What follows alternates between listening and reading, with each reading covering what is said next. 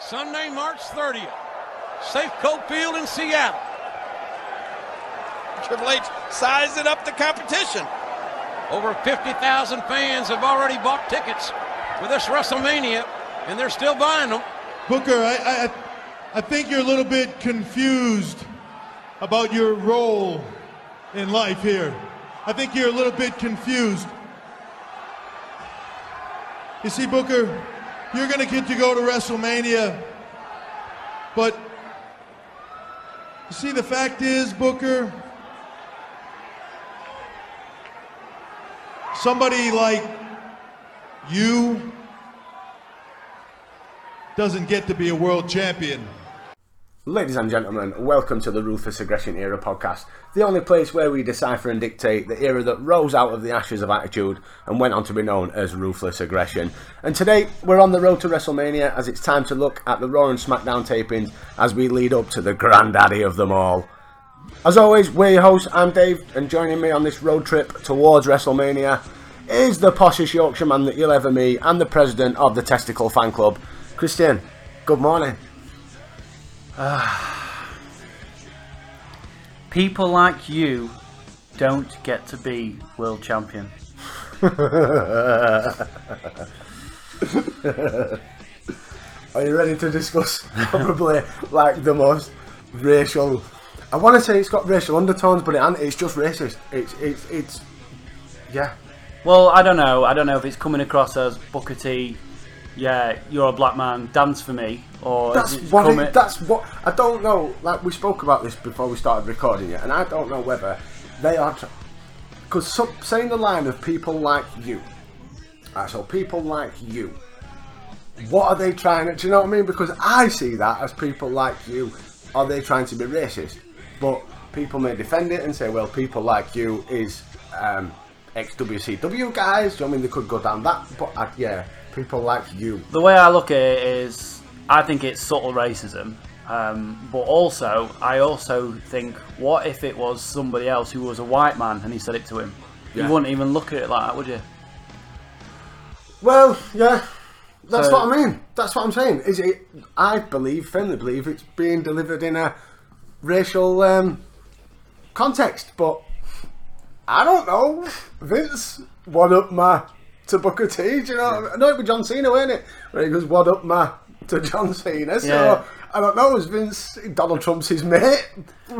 Interesting fact. I looked the other day. I did a bit of research myself, and I've looked for not world heavyweight champion.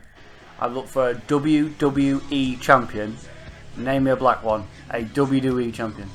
I don't think there's ever been one, has there? Nope. There's been Mark Henry's been world heavyweight champion. World heavyweight champion. Never been Booker T's been world heavyweight champion. I know back in there they were priming Ahmed Johnson, but then they realised that Ahmed Johnson A wasn't very good at wrestling, B wasn't very good on microphone, and C got injured all the time. And he was black. Well, yeah, no, I think it was going to be. I'm sure he was being prepped at the time to be the first African American WWF champion, but he kept getting injured by Farouk. I checked a shoot interview from Ahmed Johnson. This is going way before our timeline, but I thought I'd just chuck it in here anyway. Why not? Ahmed Johnson had a shoot on HBK Shawn Michaels, which if you go and check out the New Gen podcast, they do rave about how much of an arsehole HBK actually is. Oh, aye. And Shawn Michaels actually said to him backstage, "Hey Ahmed, can you stop doing these high-flying moves? You're kind of making me look bad." Which kind of does make sense, but... Not really. Shawn Michaels been a dick. Yeah, he's a dick, but, you know, if Ahmed Johnson did keep using his high-flying moves, maybe we could have seen him get that bit of a further push, but... But this is that we're talking like with Shawn Michaels though. The Shawn Michaels that we've got now in the returning Shawn Michaels is the now I've turned to the power of the Lord and I'm a New Age Christian and that. Shawn Michaels back in the day. Do you know what I mean? If you were a fan that started watching WWE in 2002-03 and this was the first Shawn Michaels you knew, you'd think he was a golden boy. Yeah, but back in the day he were a bastard. Do you buy it? What? That he were a dickhead? Or do I buy that he's born again? Yeah. I don't. No, no. Right. It may be, but not to the point that it does. I'm sorry, if you were born again, you wouldn't for love nor money, and we'll get to it, in a few years' time, is when it's Shawn Michaels and God versus Vince and Shane. Yeah. Right, I'm sorry, if you're that much of a religious man, you wouldn't, because surely there's something in there that's not right. No. Do you know? It's not right, is it? Do you know what I mean? Especially when they have like a spotlight just facing nothing, and, like it's meant to be God coming down the ring. But with theme music and everything, and and God was like stood on ring apron with spotlight on ring apron. Surely, do you know what I mean? That's bad, and he's supposed to be this big Christian. Yeah. But anyway, that's anyway, miles away. How are we? How are we doing? Yeah. What have we been up to since we last recorded? What have I been up to? I've been overworked quite a lot, like a workhorse, doing 48, 50 hours a week. You know, the working man, getting those pennies so I can go on holiday with the missus. So next week, a week on Thursday, I do go away to the Algarve in Portugal. So I'm looking forward to that. But to be honest, at the minute, I am getting a bit pissed off with some of the customers I'm getting at work. So for people who don't know, I'm an actual restaurant assistant manager, or a junior, posh barman, basically. Yeah, junior manager. Basically a posh barman. Yeah, I will wait on your table. Yeah. But where I work in a place called Meadow Hall in Sheffield, and I work for a restaurant. I'm not going to say which one because I don't want you to come stalk me at work. But what I do is I look after customers, and a customer came in the other day, and it just really pissed me off, and I thought I'd get it across here. A customer came in with her daughter. And her husband, and they had a pint of beer, they had a glass of wine, and they asked for a water for the kid. Now, who the hell gets their kid a water? I do not know. I think that's pretty bad. Even I was a shit when I was small. My mum still got me a Coke from McDonald's. So they asked for a water for this kid, and probably a vegetarian sandwich or something like that. I don't know. So when I got the water, put it in a beaker. 5 minutes later, I come back, she's waving at me. You alright? Everything okay? No, everything's not okay. I was like, wow, what's the matter? She goes, well, my daughter does not believe that this is water in her beaker. I was like, sorry? She was like, yeah, she basically doesn't believe it's water. I was like, she tasted it, and she's like, yeah, she has, but she still doesn't believe it's water. Can you get me a glass, please? So the moral, well, it's not even a moral of the story. It's just, I think that maybe she could have just said to me, can I have a glass of water rather than a beaker of water for my daughter? Because she doesn't believe that you've put water in that beaker. People like her don't deserve to be world champion. No. People like you, little miss, fucking my daughter don't know what water is. People like you, not Booker T, people like you don't deserve to be world champion. Ruthless aggression.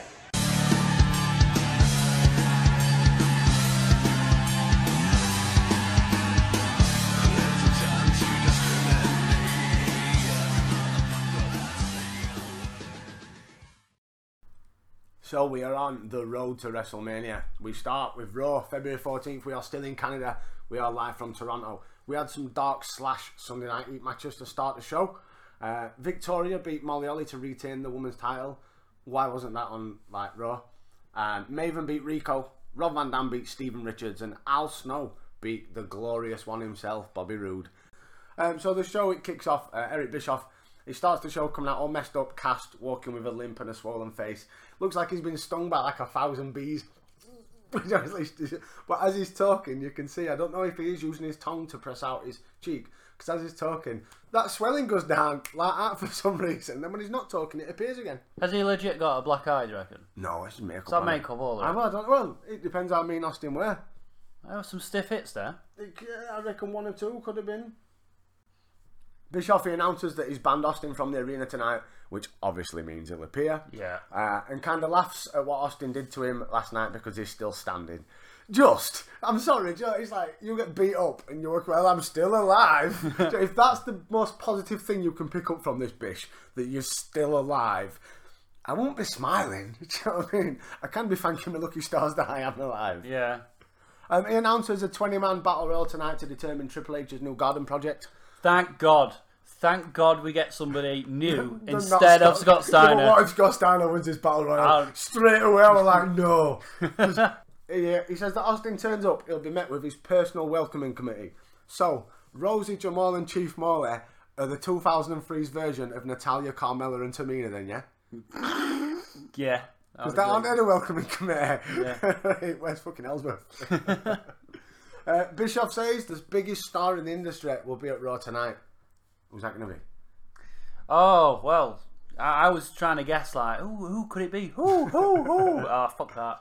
It's The Rock. Out comes The Rock. Yeah, suddenly an aeroplane appears on screen. It's the A-Team. I'm like, yes, ratings are down. Vince has made a call. The biggest star in the industry. He's been at WrestleMania. Fucking Mr. T walks out. What am I doing here? How did I get here? No, it's Hollywood Rocky. Finally, The Rock has come back to Tehran. He's not quite finished. Tehran He's almost there. to run his mouth on all your candy asses. What about that? Rocky says that last night he did Vince McMahon a favour and whooped that red and yellow candy ass.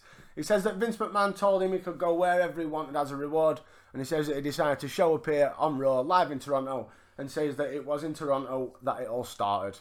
Hashtag 2017 John Cena, anybody? Oh, yes.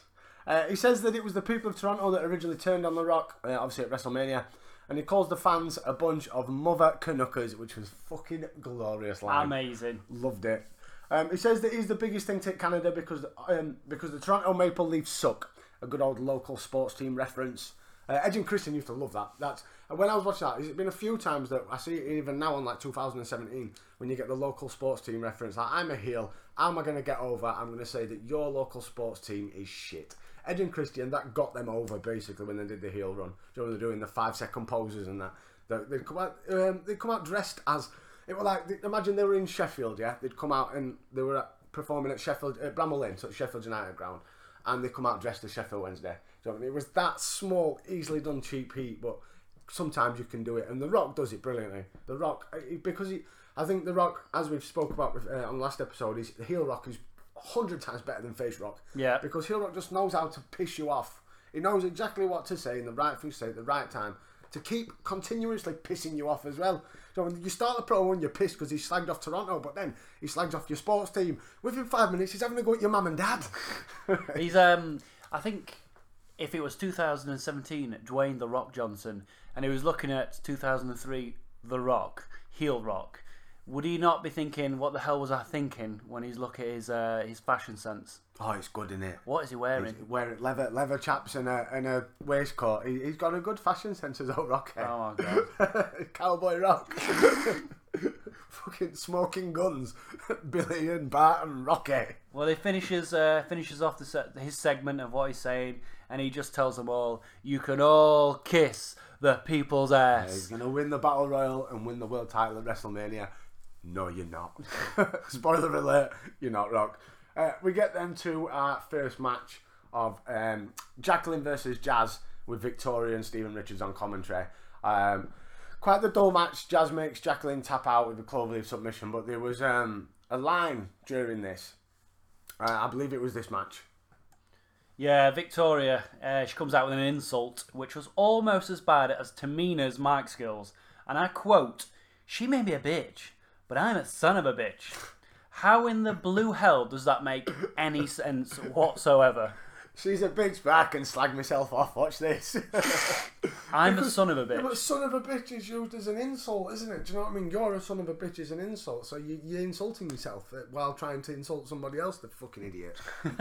Absolute idiot. Trish makes an appearance in her hometown, jumps on Jazz with a flurry of punches. Victoria runs down into the ring. Trish kicks her in the head, and the ref pulls Jazz and Trish apart.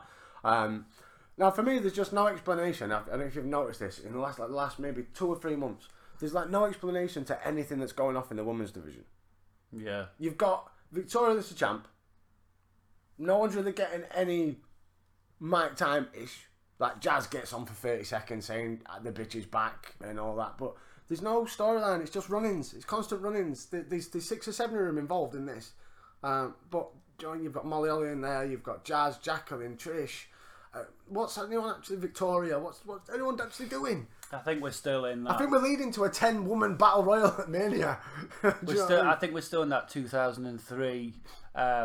You're supposed to be sexy, you can't wrestle. Yeah, basically, yeah. And Jerry the King Lawler makes that quite obvious when they're fighting. He's almost jizzing himself when Trish and what's her name, Jazz, are having a fight. No, but it's not, and it doesn't get taken serious for many years. Wait till we get to the points of all these random divas showing up after the diva. We've got the diva tournaments and stuff coming, so diva search competitions. That's what they're called, aren't they? Mike's gonna love that. Look how fit. Oh yes. Look how Mike just have to have just Mike reviewing the whole diva search on his own in a room. Speaking of perverts, we get footage of Test with the Girls Gone Wild picking the finalists.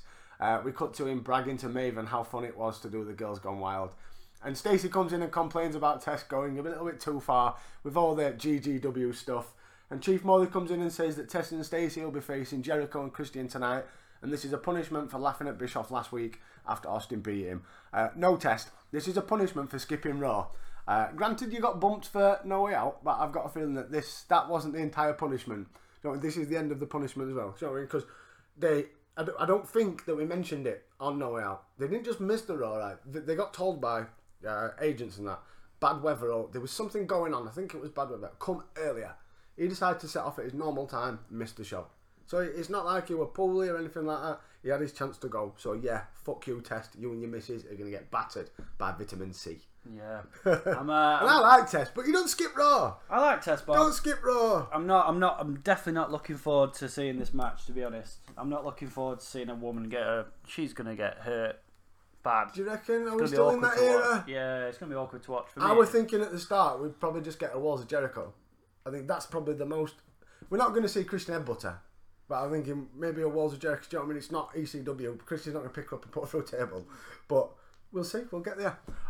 Then we get to the Jim Ross and Goldust interview. Amazing. This is the start of one of the most highly offensive but fucking hilarious angles in WWE. It doesn't last that long. Goldust having tics and shudders and stuff and stuttering. Obviously that does go on for a while, but the focus of actually being a storyline doesn't stick around for long. It's more for someone for Evolution to pick on. Goldust, let's get right to the heart of the matter. How are you feeling these days? Question is, after last week's beating, how are you feeling, JR? Well, I'll be all right, but I'm a whole lot more concerned about you. And give us an update. Well, I was electrocuted, you know. You either die or you live. And happily, I lived. And hopefully soon I'll be back. Your good friend Booker T said that on a recent interview that good old Goldie wasn't quite right. There's also been rumors abounding that you have some neurological challenges you're trying to overcome. How do you address those rumors? Well, there's been a lot of rumors for a lot of years about Goldust not being right. And as far as Booker T's concerned, he's my best friend. He's been my supporter. The fans have supported me through thick and thin. Excuse me? Well, they've supported me. I feel good. I feel as good as gold. I'm coming back. Goldust, I don't think I'm going out on a limb here to say that there's something wrong here. Well, I think there's something wrong too. You know, the doctors don't really know what's wrong with me. You know, but they say as long as I take my medication, that you know, everything will work itself out. So, you know, that's all I can say. If you had the opportunity to say something to the two men that did this to you, Randy Orton and Batista, what would it be? Randy Orton and Batista, you don't know what it feels like to be on the edge of death. But when this is all over, said and done, you will never forget the name of Goldust. The Goldust interview, no pun intended, I do think that was absolute gold. How the hell doesn't JR laugh his head off? How does he not laugh? He's got to be pissing himself inside, hasn't it? Yeah. He's got to be pissing himself inside. It sort of reminds me of that Tourette's guy. You know the Tourette's guy who was singing Angels on YouTube. I sit and wait. Wankers! Does an angel contemplate my fate? Fuck!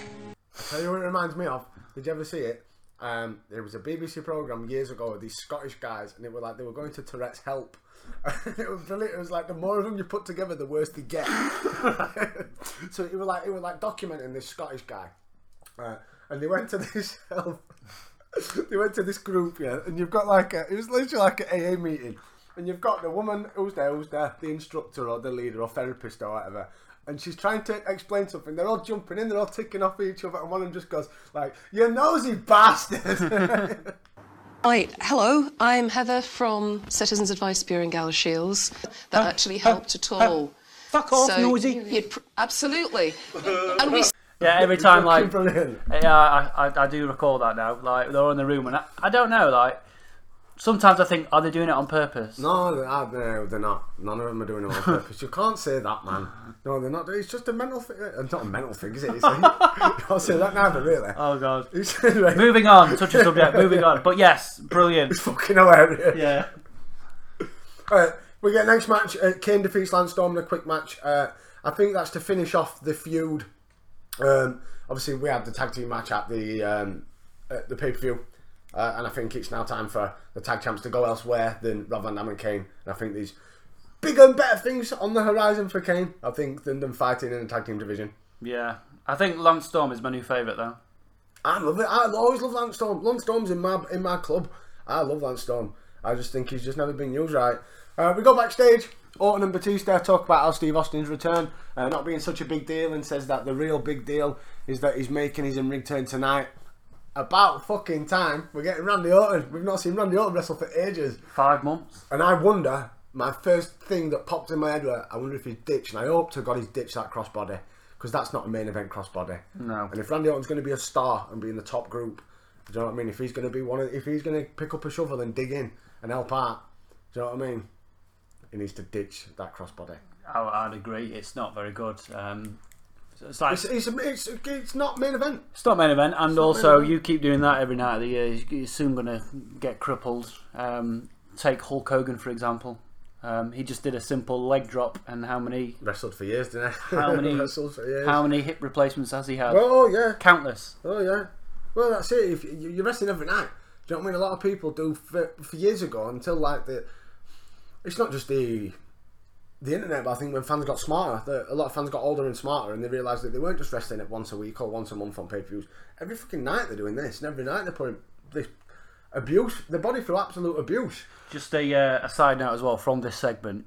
If you look at Orton's trousers, who the hell has ever worn brown velvet tracky bottoms?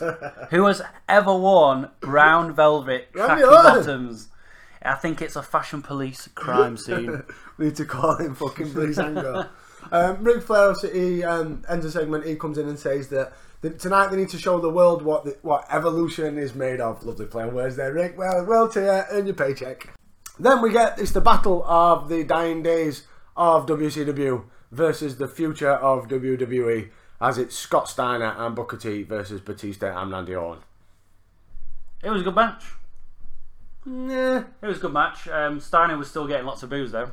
Because Steiner sucks. But he's not helping himself though, because Steiner is a face here, right? So why would he wear his American flag tights in a Canadian country? You're not helping yourself. Yeah, but at least slap a Canada. I noticed that straight away. Slap a Canada flag on there. You're not helping yourself. You're supposed to be the face. Towards the end of the match, Steiner, obviously Flair gets involved. Steiner, he pulls Flair into the ring and puts a Steiner recliner on him. Batista knocks Steiner out of the ring. Orton goes for the crossbody, so the fucking main event crossbody is still there. But Booker rolls through and gets a surprise pinfall. Tony Schiavone's probably sat at home with a big grin on his face that the last two main eventers of the dying days of WCW have got a victory over the future of WWE. And then our next match, we get Test and Stacy Keibler versus Chris Jericho and Christian. With a recap of... And I have to point this out, but we always get a recap on this episode of Raw of how many times. I don't know how many times there were a recap, but Austin is going to return next week. Oh yes, oh definitely. Just in case you didn't know, it's like today when they advertised the network. 5 minutes ago we mentioned network, and just in case you forgot, 5 minutes ago we do have a network. I don't know if I told you before. It's only $9.99. I don't even know that. I don't know if you know that. Jesus Christ. So Jericho, he embraces his inner Jeff Jarrett and pulls Stacey off the apron, banging her head on the edge of the ring. And Jericho and Christian double team Test with a steel chair, resulting in a DQ. But it was all obviously, as we spoke about before, this storyline, this feud is built around Shawn Michaels. Yeah. They're using somebody else. This is one of Test is having matches against Jericho, against Christian on Raw, which is good compared to the Test that, granted, probably the best out of Test. Oh, I like that. The best out of Test that we've seen is against The Undertaker. You know, when it comes to, I'm not about matches, I'm about caliber of opponent. But having a match with Jericho or Christian or both combined on Raw is not bad. He's about where he wants to be. But he's being used as a pawn in the feud with Michaels. Because this match was just built up to Michaels coming out. Yeah. They did a good job of this, though. Because, first off, I just want to point out something. Jericho, right? Why did he decide having what I can only describe as a blood-dipped ponytail? Like Michael Pony. A good idea. Like Michael Pony. Yeah. Jericho's going through that. Like, he's going through like a midlife crisis at this point in his career. I've always said that, where he grows his beard right long. His hair goes weird. He's got fashion tips off Jeff Hardy. Oh God. Test, he's coming down to the ring as well, and Stacey, to be fair, I think she's a very shit actor, if you ask me. Yeah. But she's coming down and she is shaking like a shitting dog. Oh yeah, she is scared. She doesn't want to fight. No, she doesn't want to fight. But it's good. For me, I find it quite hard to watch. Like I said before, I don't like seeing women get beat up. She gets put in the walls of Jericho. And then Jeff Hardy runs down. Yeah. What the fuck? Do you know what I mean? Again, I keep saying it. Mr. Jeffrey Nero Hardy, my God, you are lost. Yeah. Your release is on the horizon. And, obviously we talked about it on previous podcasts about, that the bit with the hot lesbian action and, the women getting beat up. How pissed off would the feminists be right now with Stacey Keibler getting put in the walls of Jericho? Oh, it just won't happen. No, but because we're living in an era, and I've said this for a long time, we're living in an era now where people can get their opinions to everybody. With Twitter, Facebook, Instagram, whatever. In 2003, social media wasn't, do you know what I mean? You could be pissed off about that. If you're a feminist, you could be at home watching, or somebody's told you about what's happened on Raw, or what's happened, where Jericho's put Stacey in the walls of Jericho, and she generally look like he's ripping her in two. But you can tell your mate, you can ring your dad, ring your mum, but 2017, quick on Facebook, bang, within 5 minutes, billions of people are talking about it in a negative way. Yeah, you can destroy a company. There you go. Do you know what I mean? Not just the wrestling company. That's why they don't. Look, why do you think WWE's had to go PG? Because they wanted to... well, it all started way back, I think, with going on the stock exchange, because they're now a public trading company. So they want to get proper sponsors in, like they get Snickers in, who's a massive brand, and they pay them a lot of money because they want to put their product on...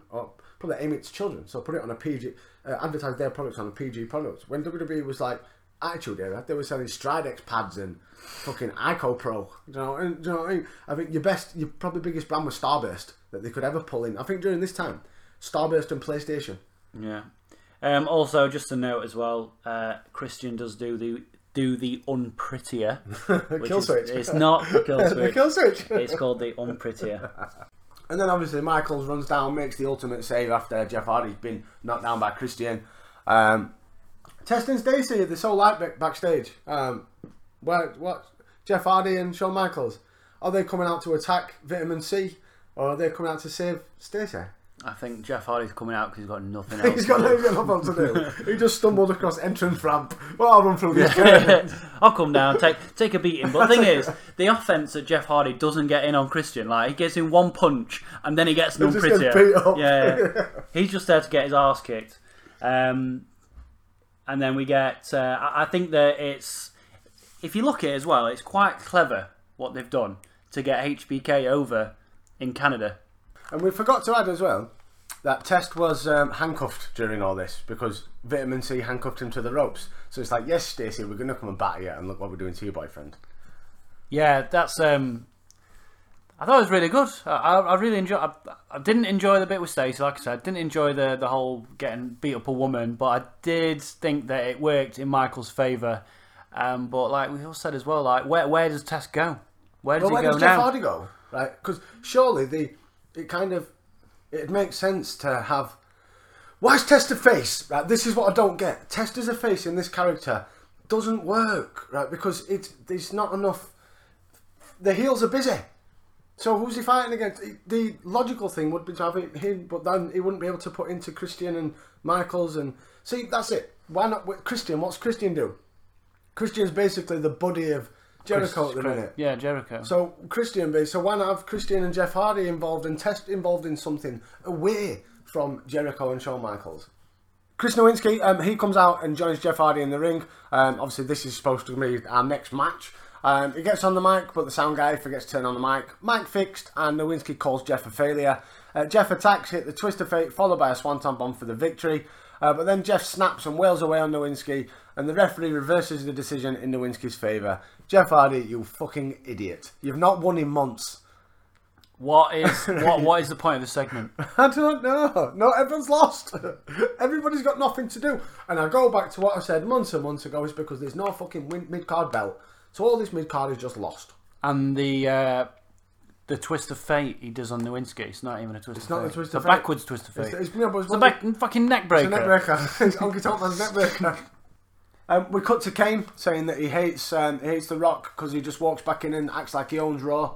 He's saying that he's going to personally eliminate The Rock from the Battle Royal and that he's going to go on to win the world title at WrestleMania. RVD, he says that he agrees, except that he'll be world champion at WrestleMania. Dissension. And then our next match of the night is a no disqualification match between Jerry the King Lawler and Val fucking Venus.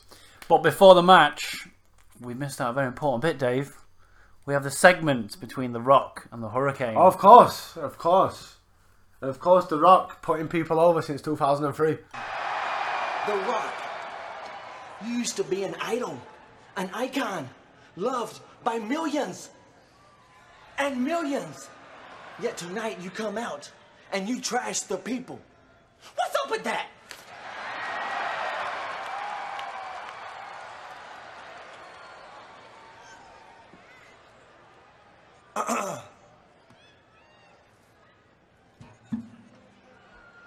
Who in the green hell are you? Oh, no, don't answer that. The Rock knows who you are. Oh, yeah, The Rock knows exactly who you are. There's a green shirt, H on your chest, green mask. Oh, you're the Hamburglar. Yeah, you're that cat that works for McDonald's. Go get me a cheeseburger. Go get The Rock a cheeseburger. No ketchup. As a matter of fact, no, don't go nowhere.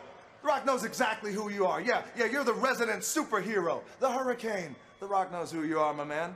Yeah, don't you ever bust in the Rock's door like that again. You hear? Hey, but what's more importantly than that, The Rock remind you of something. You ain't nothing. You understand that? Every superhero can whip that ass, every single one of them. Every single one of them. Superman, Batman, Aquaman. Oh yeah, Aquaman, the dude that talks to the fish, he'll whip that little candy ass just like that. Well, I know one superhero who I could definitely beat. This is a joke. Who? The Scorpion King. Oh, no, no. There is no way you can beat the Scorpion King. Brendan Fraser beat the Scorpion King. He did not. That was a special effect for the movie, for Christ. The Scorpion King is the most powerful. You one question, Rock. Just one more. Can The Rock fly?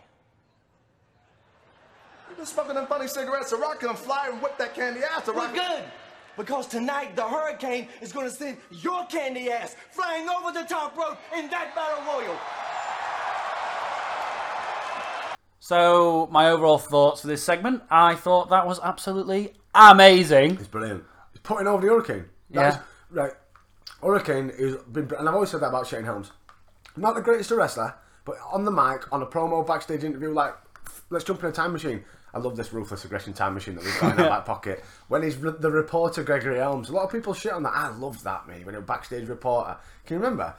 It was like some comic book reporter guy, so like with the cap and a little bit of paper in the hat and like a reporting backstage reporter, so breaking news. It's your reporter Gregory. I can't remember exactly his name. I'm sure it might have just been Gregory Helms. It was when the Hurricane character died. Oh, if you don't remember that, you're in for a treat. Yeah, you're in for a treat. I honestly don't remember that. I love that. But the way they work together well backstage anyway, like the chemistry they have is brilliant, and the references they can do. I love the bit when he starts going, oh yeah, I know you. You're the Hamburglar. That's absolutely brilliant. Like at first, Rocky, Hollywood Rocky, mate. Heel Rocky's brilliant. At first, I thought it was like him sort of burying the Hurricane, but then I thought, he's putting him over. Yeah, he's putting him over. He's putting him over. And The Rock got very, what should I say, like ghetto, quite ghetto in the way he was saying everything. Gangster. Yeah. John Cena, word life. Yeah. It was absolutely brilliant, and he made, to me, that made, like you just said, he put him over, and he made him relevant. Care a bit more about Hurricane as well, because The Rock's come back, and he's not just bothered about Hogan and all that. He's not just coming back for the world title. He's having his little segments with Hurricane as well. So fucking brilliant. Absolutely brilliant. So the next match, Jerry Lawler versus Val Venis. Val eventually hits the money shot onto the King, but refuses to cover him. Val goes out, gets a chair, but the referees kick it out of the ring. And the Dudley Boys come out of the crowd and lay out Val with a 3D. Lawler jumps on Val off the second rope and pins Val to pick up the royal victory. Why is... It's 2003, why is Jerry Lawler fighting? And all this is circulated around the Dudleys being turfed away from Raw. Again, you're using... It's the same as the Michaels and Jericho feud. You are using 6 or 7 different guys just to push one feud where they've not got feuds themselves. Yeah, I think something I noticed from that match, I think I find this very interesting. In fact, I don't know if you spotted this, but the first interesting thing I saw was it's quite more funny when Chief Morley or Val Venis comes out as he's coming down the entrance ramp. Do you think he's forgotten that he's Chief Morley and he's not Val Venis anymore? Val Venis. Because he's licking his fingers. It's Val Venis. Yeah. Oh, right. He might just not be called a porn star no more, but he still likes the ladies. Yeah. And the second thing I noticed in this match was, 3 Amigos from Val Venis. Yes. He did the 3 Amigos. No, I did notice that, yes. Now, is this something that he's learned from somebody else, or is this something that Eddie Guerrero later uses from Val Venis? Right, I'd love to... No, there is no way on earth that Eddie Guerrero's, any of his repertoire, his inspiration is fucking Chief Morley. Yeah, we don't know. We don't know. Yeah, but Val Venis used to use the fisherman suplex all the time. So he's always been a suplexy sort of guy. I suppose. But it's interesting to think, isn't it? No. The inspiration for one of Eddie Guerrero's iconic movesets, part of his movesets, was inspired by 2003 fucking Chief Morley. In this match, you saw Val Venis use the 3 Amigos. No, I know. So who did Eddie Guerrero learn it off? I don't know. I'd love to be able to ask him. I imagine a lot of people would love to be able to ask him a lot of stuff. Unfortunately, nobody can. But I know. Eddie, if you're up there, give us a sign or something, because no way Val Venis can be your inspiration. We could probably ask Val Venis. No, he's too high. He can't remember yesterday. He's just trying to sell you his weed on Facebook. His Facebook drug dealing extraordinaire, Chief Morley now. Hello, ladies. We go backstage to Ric Flair, Batista and Randy Orton. Flair gives him a pep talk, telling him to make the champ proud. And Randy Orton says that he wants Booker T all to himself. And then we cut to the 20-man Battle Royal, which completely sums up the talent roster that we've got available on Monday Night Raw at the minute. So we have Jericho, Christian, Test, Rosie, Jamal, RVD, Kane, Maven. Go on, Maven. Jeff Hardy, Tommy Dreamer, Steven Richards, Al Snow, Rodney Mack, The Hurricane, Lance Storm, Booker T, Scott Steiner, Batista, Randy Orton, and The Rock. Which, it's not a bad crop of talent, but take away Evolution, The Rock, Booker T, Steiner, you're left with basically Kane's going to win, Kane or Jericho. Do you know, you know what I mean? Rosie's not going to win this, Jamal's not going to win this, Dreamus, Richards, Hurricane, Al Snow, Rodney Mack. Do you know what I mean? They're certainly not going to fucking win it. At least try and... Well, they're in. That's it. That's what we've got. You had Triple H to mix there and Shawn Michaels, and you've basically got the Raw roster. Right, okay. It's thin. Right, okay. I'm gonna, with the notes I've got as well, I will. I'll put my little interpretation on there. What you just said. Okay. So first out is Test, and Jericho eliminates himself running away from Test.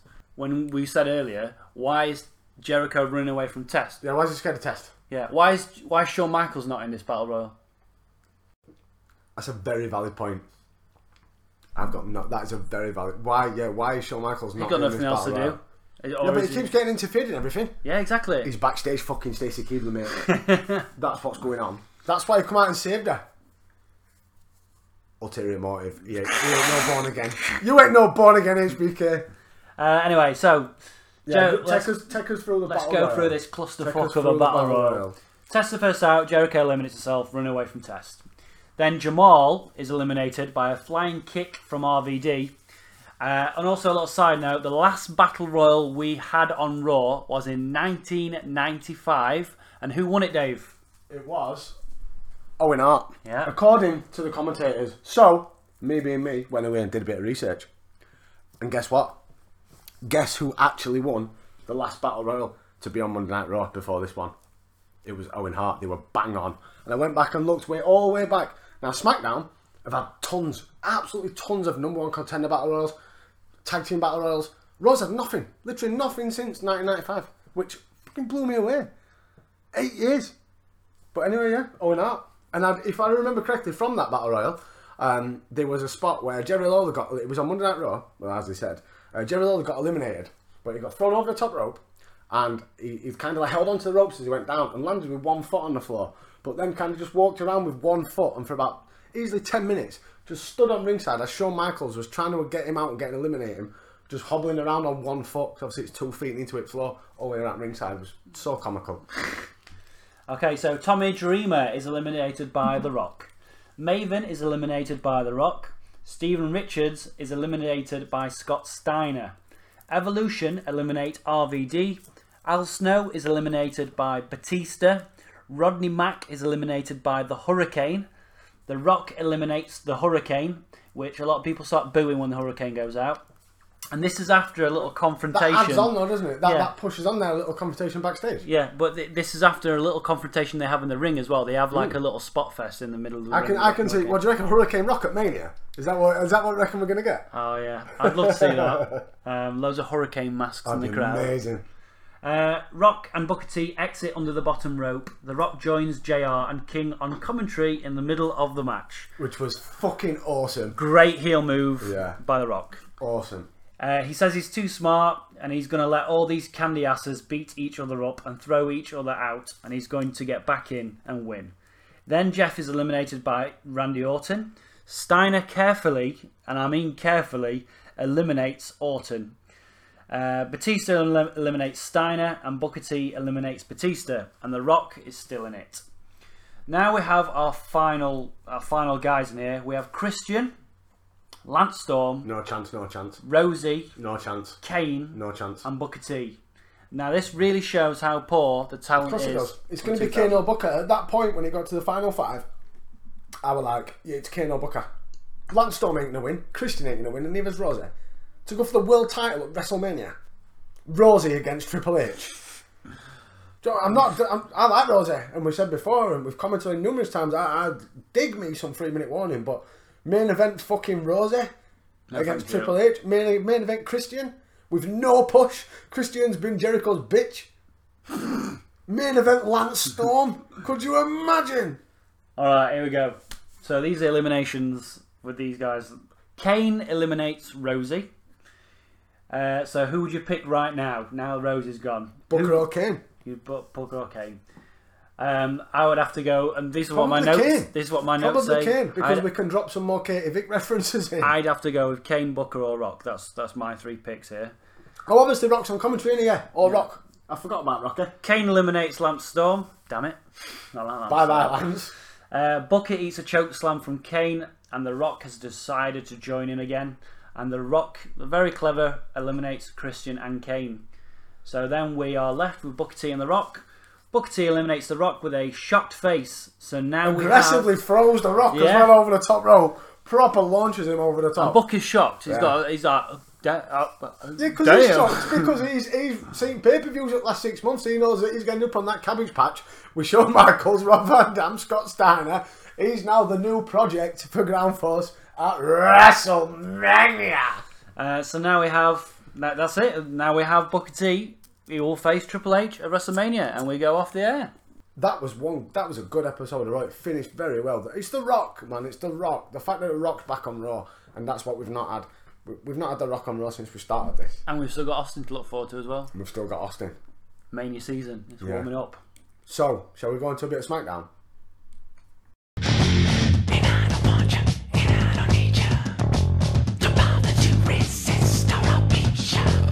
So then it is our first episode of SmackDown on the road to WrestleMania. It's the 27th of February. We are at in London, Ontario, in Canada. We had Velocity taping before the SmackDown taping. Bill DeMott defeated Billy Kidman. Chavo Guerrero defeated Johnny Stamboli, and Rey Mysterio defeated Shannon Moore. Rey Mysterio spending a lot of time on these C shows. Yeah, why the hell? A lot of time on these C shows. I don't understand why I keep putting him on those, to be honest. Now, one of us has not watched any of SmackDown during the road to WrestleMania. So, Christian, what did you think of this episode of SmackDown? Well, to be honest, he hasn't got a clue. To be honest, I haven't got a clue, which I think will make it. I think this will be good for your listening pleasure, guys. I have no idea what's going on. Vince starts the show. He says that the bad news is The Rock will be not appearing tonight. Obviously, we saw him on Raw. He says that the good news is that Hulk Hogan will also not be appearing tonight. So all the hype about all these returns, SmackDown's turn shit again. He says Hulk Hogan is using a flimsy excuse to not be here tonight. He says that Hogan isn't here because he's a coward. He says that the lights literally went out on Hulk Hogan at No Way Out. He says he'll show footage of the match later tonight on SmackDown, but tonight it's official, Hulkamania is dead. He says that there is a new mania, McMahon-mania. Yeah, buddy. Love it. Absolutely love it. And then we get our first match. It is Funaki and Tori Wilson versus Jamie Noble and Nidia. Mixed tags have slowly creeped over to SmackDown. Do you know, Raw's not had them in ages. SmackDown's got them now. Is this SmackDown or is this Rebellion? Dawn Marie tries to interfere, but it backfires, and Tori schoolgirls Nidia for the win. Steph then comes out and teases the whole Hugh Hefner Playboy rumour going around. So we'll play a game. Listen for the Playboy mentions. Right. Oh, they're pushing him. You think Girls Gone Wild are getting pushed hard on Raw? Playboy's fucking main event in SmackDown. Imagine if Stephanie McMahon was in Playboy. Oh, that'd be fucking amazing. 2003 Stephanie McMahon. She does tease. No, she would be the one appearing. They've not announced yet who's going to be appearing. She teases. And my note is simply put, please, please, please, times infinity. Steph announces that Tori Wilson will be posing in Playboy next month, which was absolutely fantastic. Tori, who's still in the ring, celebrates as Dawn Marie and Nidia scowl away. Could you imagine Dawn Marie and Nidia being in Playboy? Nidia. She's got a cracking arse though. Yeah, I know, but it's Nidia. It's just knowing that Jamie Noble pimps her out and stuff. Do you know what I mean? Let's keep it kayfabe. Steph and Tori discussed the Playboy photo shoot as well as the Girls Gone Wild deal. Brian Kendrick then steps up and apologises to Steph for the whole streaking thing. Brian says he was only trying to make an impact to get a job on SmackDown, and he says that he wants a match with WWE Champion Kurt Angle to prove his worth. Steph says that if Brian can last 5 minutes with Kurt, then he will be hired. Then our next match is Eddie Guerrero with Chavo versus Nunzio with Chuck Palumbo and Johnny Stamboli, because Eddie Guerrero gets the quick win on Nunzio while holding onto his tights, because you've got to cheat and steal every victory. But what do we know about the FBI? What do we actually know about, apart from that it's one guy. Do you know what I mean? Johnny Stamboli had nothing to do with the FBI. Chuck Palumbo was fucking Billy and Chuck, right? He was power plant. FBI was Little Guido, Big Guido, and Tony Mamaluke in ECW. So obviously Little Guido's now Nunzio, and he's recreated the FBI again, the same colours and everything, and I don't think the same theme or anything, but what do we know about them apart from look at us, we're pretending to be Italian? Yeah. That's what it is. Is this also like a little bit of racism as well? No, I think this is more stereotyping. Italian stereotyping. Yeah, than it is racism. We'll get to racism in a bit. We come backstage to Steph McMahon and Paul Heyman. Steph says that Brock Lesnar has named a stipulation for the match tonight. If Brock wins, he gets to wrestle any member of Team Angle next week in a steel cage. Steph, you wanted to see me? Yes, Paul, I did. It's about tonight's match. Brock Lesnar versus Team Angle. Seeing as how Kurt Angle pulled a fast one last week and sort of named his own stipulations in making that gauntlet match, then tonight, Brock Lesnar will get to name a stipulation of his own. And that stipulation is, should Brock Lesnar defeat Team Angle tonight, then Brock Lesnar will get to choose any member of Team Angle he wishes to face next week in a steel cage. Oh, I don't like that. You can't do that. But I just did. But you can. We're 5 weeks inside of WrestleMania. A steel cage match? If Brock wins, and he won't win, but if Brock does win, he's going to choose Kurt Angle in a steel cage. He could. It's not fair. Life's not fair, Paul. Get out.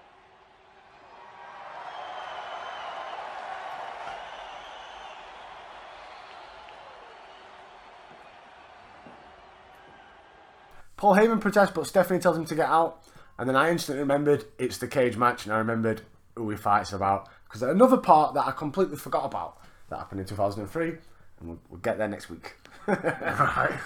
Benoit, he gives Brock Lesnar some advice, and we cut to Josh Matthews and Matt Hardy and Shannon Moore. Matt talks about winning the Cruiserweight title and his match tonight. He says that Edge's injury is unfortunate, and it comes out after No Way Out that Edge's injury, while they got rid of him off telly, we're not going to see him now for a whole year. Shit. That's bad. For a year. That's bad. Because Edge at the minute, for me, he's like one of the standout stars on SmackDown. He's in my top 5 on SmackDown. We're gonna miss it. I can't even remember Edge's return in 2004, so I'll be very interested. I wonder how much we'll forget about him. Do you know what I mean? Because I think he's going to be a big impact now. I think it'll be a big miss. So let's see in 6 months if he's still this big miss, because he was starting to turn the corner. Yeah. Certainly starting to turn the corner. Matt Hardy says that if Edge followed the era of Mattitude, then he wouldn't have suffered a twist of fate. Oh, Matt, if you only knew, if you could see into the future. If only you knew. So it is our next match of the night. It's Matt Hardy and Shannon Moore versus Chris Benoit and Rhino. Oh, what? Come again? Why is Rhino there? Rhino pins Matt Hardy after a go. What? Then we cut backstage. Undertaker says that he's heard that A-Train is trying to get his attention, and as of Sunday, A-Train now has his attention. He says that it's time to shut up and fight in the only way that fucking Mark Calloway can. A-Train and Paul Heyman coming out onto the stage. Heyman says Undertaker using an illegal chokehold on Big Show at No Way Out, and says that he is officially A-Train's exclusive agent. Paul says that he's the agent of Kurt Angle, Team Angle, and the Big Show. Now this stable needs a name. It never has a name. So we've got A-Train, the Big Show, Kurt Angle, Benjamin, and Charlie Austin. That needs a name. Yeah. Wow. So, we have a little challenge for your listeners for the next episode.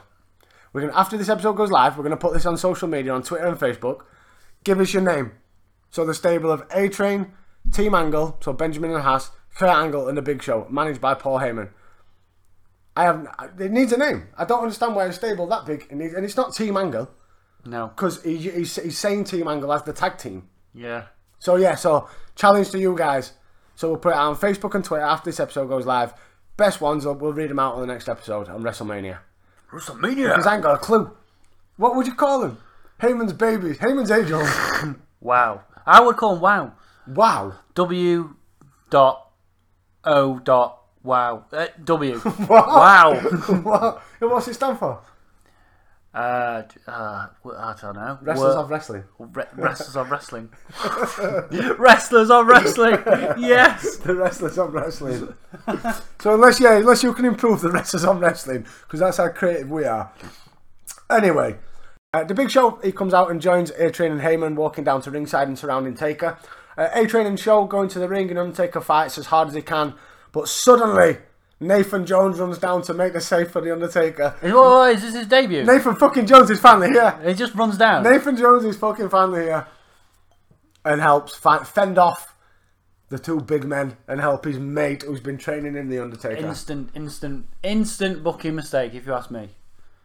They make him run down and help the Undertaker. I would have done the generic debut where they just put him in against a jobber, squash the jobber. I wouldn't have done that. I think that's build him up a bit more. Yeah, I wouldn't have just made him run out. He's an Australian criminal. He's ready to kill. He's okay. He's ready. You're just gonna got a guy and just put him in a potential main event feud. You're just gonna put him in there with the Undertaker. Yeah. No, I wouldn't have done that. You've pushed him too far. Then he's nowhere near that level. Yeah, definitely. Then we cut to John Cena again rapping on Brock Lesnar.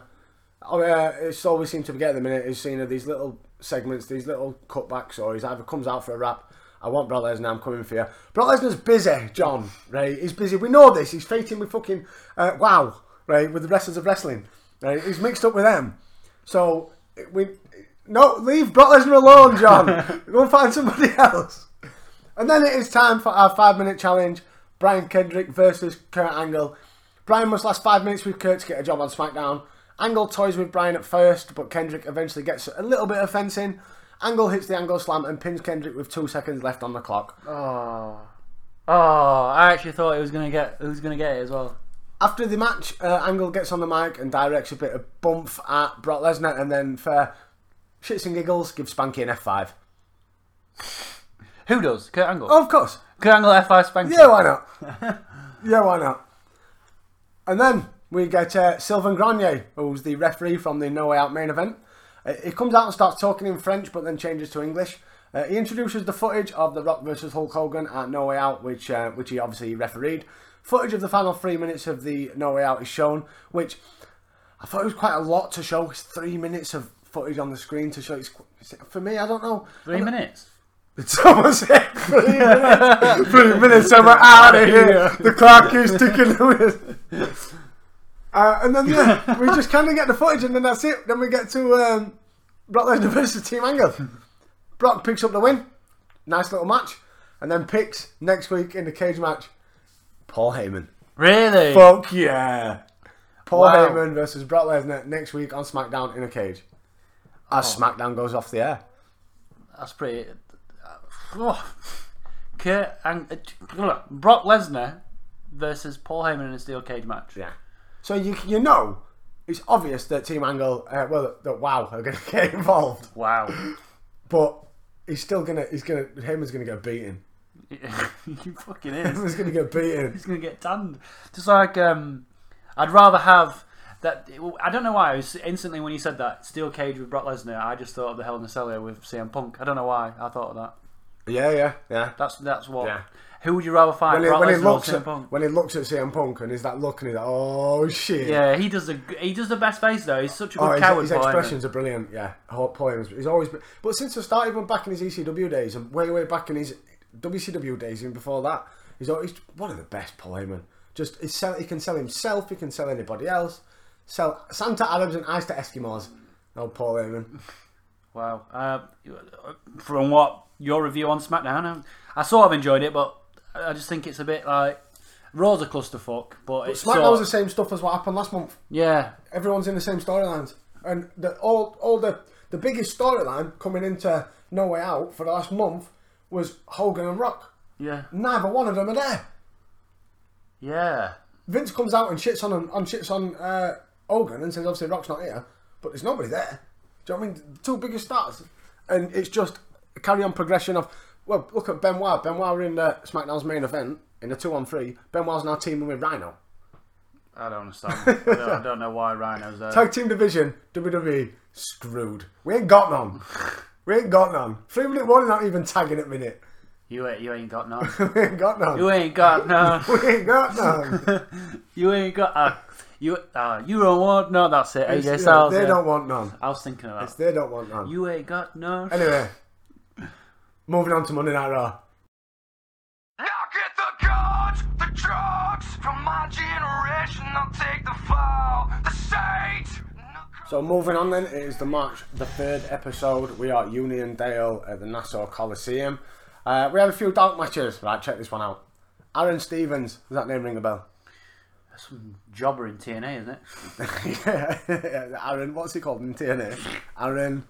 That's his name. That's his name. I'm Is sure it that's Aaron his Stevens? name. Is it actually Aaron Stevens? I don't watch it, so I don't know. But anyway, it's Damien Sandow. Yeah. Idol Stevens, who goes on to be known in our timeline. And his tag team partner is Fred Curry III. What? I don't know. I don't know. They beat Mike Cruel. Cruel spelt K-R-E-U-L. And Dave DeJohn. So Dave, and then D-E, and then John. That's the worst possible wrestling name I could think And then of. we also had, which I believe these would have been heat matches, Hurricane beat Steven Richards, Lance Storm beat Maven, and we had a promo of Teddy Long and Rodney Mack cutting about how they were still being held back. Oh. Well, did you see the... what I noticed was the Raw that opened, the opening of Raw. We had Eric Bischoff. Oh, with 3 minute warning? Yeah, he's standing there with 3 minute warning. The welcoming committee We've got the welcoming Sat committee. stuck with Kamala. Kamala. Rosie and Jamal. Yeah. Jamal has a pipe. Rico has a pipe. And Rosie has a 2x4 block of wood. Axel Jim Rose. I think I've thought of a new name for these guys. DIY SOS team. Put them against ground force. They literally look like the shittest decorators ever. 2 pipes and a bit of wood. We've come to fix your house, but we've not really kitted out. So we've got Ground Force and DIY SOS. Now, DIY SOS, as we spoke about before with Ground Force, for those that are non-UK that probably ain't got a clue what DIY SOS is, basically people that are less fortunate than others that reach out to the BBC and say, come and build me an house. So this guy who's the TV presenter, that is it, Nick Knowles. Yeah. Nick Knowles. And he does nothing, but he looks like he walks around with an order, with an hammer in his hand, but he doesn't actually ever do anything.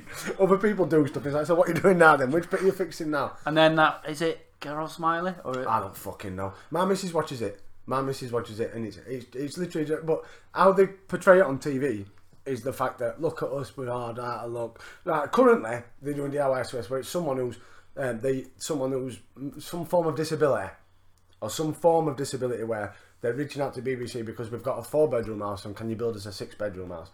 But they put it across that the BBC are funding it and stuff. I think that's bollocks. Yeah, like, pay them. Look at ITV with 60-minute makeover. Right, 60-minute makeover, and she says, whoever's on presenter says at the end that it cost this much for labouring, cost this much for materials, and this is how much it cost. BBC, nah, we paid for it, we take all glory. Did you bollocks? Bullshit. Did you bollocks? If that's what my bloody TV licence is paying for, I'd be pretty pissed off. Building people's houses. Yeah. And they make it look like that all the guys, all the local builders from the local towns are doing it for free. Oh, they fuck. As if they're doing it for free. Fuck, they're doing it for free. No. Well, there you have it, guys. DIY SOS team. Rodney, fucking Rosie and Jamal. 3-minute warning on our DIY SOS. Right, so we're building these factions. So we've got Ground Force. It's going to be Gang War soon. Ground Force, DIY SOS, and wow. Survivor Series is going to be epic. So we start off with Booker comes out for a bit of pre-match mic time. Booker says that he may have won the Battle Royal last week, but he won't get no trip to Disneyland as he won a trip to WrestleMania. Triple H music hits and out comes Trips and Ric Flair. Let the burial begin. Oh, God. Triple H looks at Booker and says, people like you don't become world champion. Seriously. I know we touched on it at the start, but seriously, Vince. Seriously. Because that's Vince and that's writers. So when Triple H will get the gump for that. Well, but it's the writers that are making him say the words. Triple H even said, though, he said, it wasn't my idea, I just went with what the writers said. But I don't believe that. You don't say it. If he didn't want to say it, stand up. He could have just said, no, I He's don't. banging a boss's daughter. He's got more pull than anybody. Yeah. He's saying it for shit. I bet Ric Flair's in his ear going, it'd be funny, it'd be right funny. Right funny. While he's blading. Yeah, again, going back to it, I don't think people want to admit it, but I do think that WWE is racist. There is a racist. And you know the reason why I think that is because they cover it up, and they always do that Black History thing now on TV. Black History every year it comes round. Black History, remembering celebrating that. Black people that we don't have a clue who they are. No disrespect. Yeah, like Martin Luther King and that, all the obvious ones, yeah. But there's some like black baseball player from an English point of view. I ain't got a fucking clue. Oh, the guy in the wheelchair. I don't know who the fuck he is. No idea. But it's just WWE's way of saying, be a star, don't be a bully. It's just so contradictory. Don't be a bully, be a star. Actually, if you're going to say it right. Yeah, it's just it's all contradict. They contradict themselves. Of course they do. But it carries on. Triple H carries on and says that Booker T is in the WWE to make people like him laugh, and says that he laughed all week long about Booker facing him for the World Heavyweight title. Triple H compares Booker T to other eras of that time, like David Arquette and Vince Russo, and tells Booker T that WrestleMania ain't a nickel and dime gig. So that's what I mean. So they're going down the channel of it's because it sounds racist, but it's because you're a WCW guy. Yeah. Covering his tracks. Just a side note there as well, like, when he does insult WCW at that point, Ric Flair stood next to him while he's doing all this. That's it. One of the gods of WCW. Is Ric Flair, surely he must be a little bit pissed off. Ric Flair must be on like his 94th wife, so he ain't got no money. He'll do if Vince says, Rick, go out there, get naked and start elbow dropping yourself. Yeah, no problem. So I mean, Ric Flair do out for cash. Yeah, well, it's like, I don't know what to compare it to. It's like, say you're stood with your mate or something, and you've just, I don't know, say you've just had sex with your friend's mate, girlfriend. You're talking about her to and him. You're talking about her to him, and she knows that you've just had sex with her, but your mate doesn't know that. It's sort of the same thing with Ric Flair. Like, you've just insulted him. You've insulted WCW. Flair was him and Sting. Like, they're two synonymous names of that company. Oh no, of course, Triple H says that Booker T will do what he does best at WrestleMania, and that's lose. Now, Booker T's wrestled at what? 1 Mania? 18? Who was that against? Jericho, was it? Who the hell was it against? I can't remember. That's how shit his WrestleManias are. No, but he's had 1 WrestleMania, but Triple H is using that as a line in his promo. You're going to do what you do best at WrestleMania. Now, if you've been around for 10 years, you know what I mean? You've just griffed him about his WCW career. And he's saying, "Oh, you've got a bad WrestleMania record. What, 1 and fucking 1?" Do you know? It doesn't make sense. Oh, is it 0-1 even? Yeah. He wishes Booker T luck in his match with Scott Steiner. So it is the final Nitro. He's going to be on WWE Raw. We are getting Booker T versus Scott Steiner as your main event tonight. So Booker, right? What I didn't get about this. You're supposed to be Booker T is supposed to be going for the World Heavyweight title at WrestleMania. Booker gets 60 seconds of mic time in his first promo after being confirmed that he's in the match. Triple H gets like 15 minutes. And that 15 minutes is just shitting on Booker T. There was no chance. No, where was Booker T's reply? Where's Booker T's reply? I remember in 96. I remember when you were fucking Hunter Hearst Elmsley. When you were shit. Yeah. I think it's just pulling the power cords there. I think this, like you said, Triple H shagging the boss's daughter, so he can get away with a lot. As we've seen so far in this journey that we're doing, Triple H has been getting away with a hell of a lot, and he's going to be doing for quite some time. Oh, of course he is.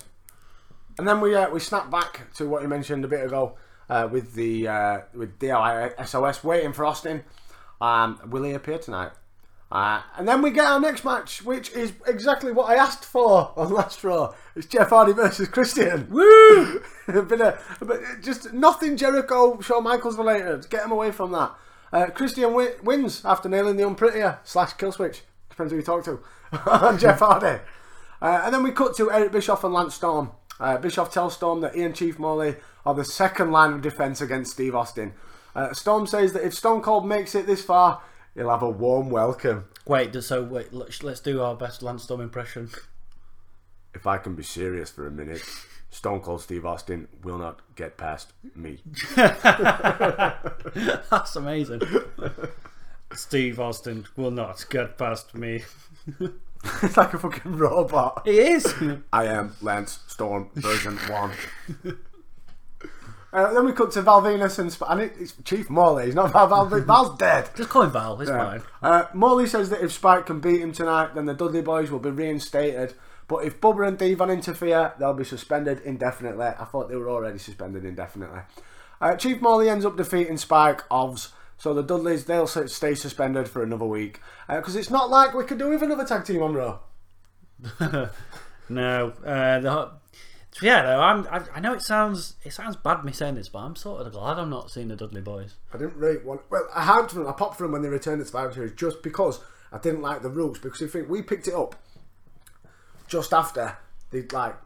Do you know what I mean? We picked it up just after the draft, so they went their separate ways. We picked it up with Reverend Devon and Batista and Bubba Ray tagging with Jeff Hardy and Trish Stratus, and so we were desperate for them to, because Reverend Devon wasn't going anywhere because we wanted it to go a different way. They were pushing it. Yeah. But with Bubba Ray, just with his singles run looking like a garbage man, nothing was working for nobody. So getting them back together, but they didn't give the titles. They didn't. Yeah. Well, they gave them the titles for what? 2 weeks? I don't know. 2003 Dudley Boys, they're very stale. And so like 2007, 16. Yeah, but once they were amazing for that 2 nights, And then the Dudley Boys got stale. Yeah. The Dudley Boys were losing to Sin Cara and fucking Kalisto at pre-shows. Because they're only good for one thing, and that's tables. That's the only thing they're good for. Exactly.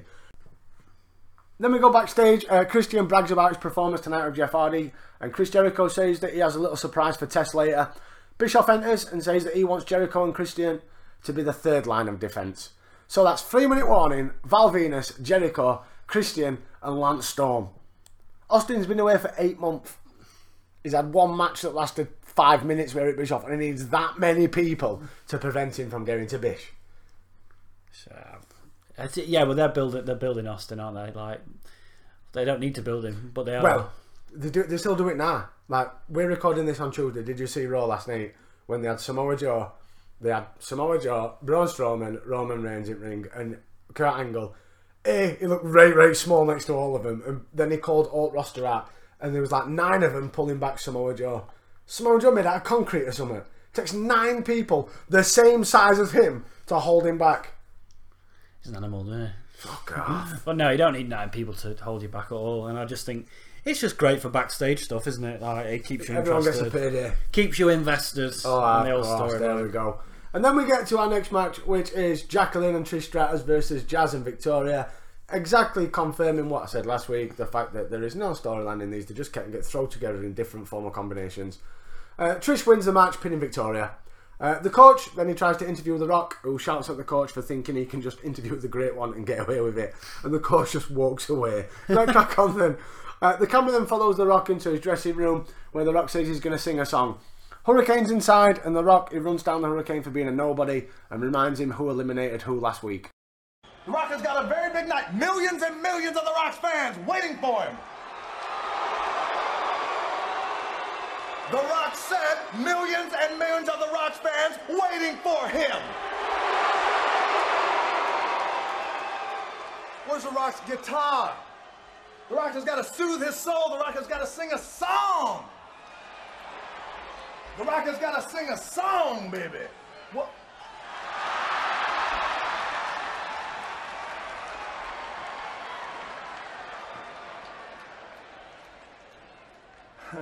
Excuse The Rock 1 second.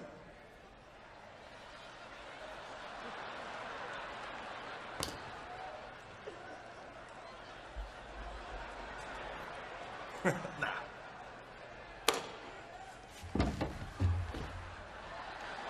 Holy hypocrite. Just last week, you challenged Stone Cold Steve Austin to meet you face to face. And yet this week, you got Eric Bischoff and his criminal committee doing all your dastardly work. What's up with that?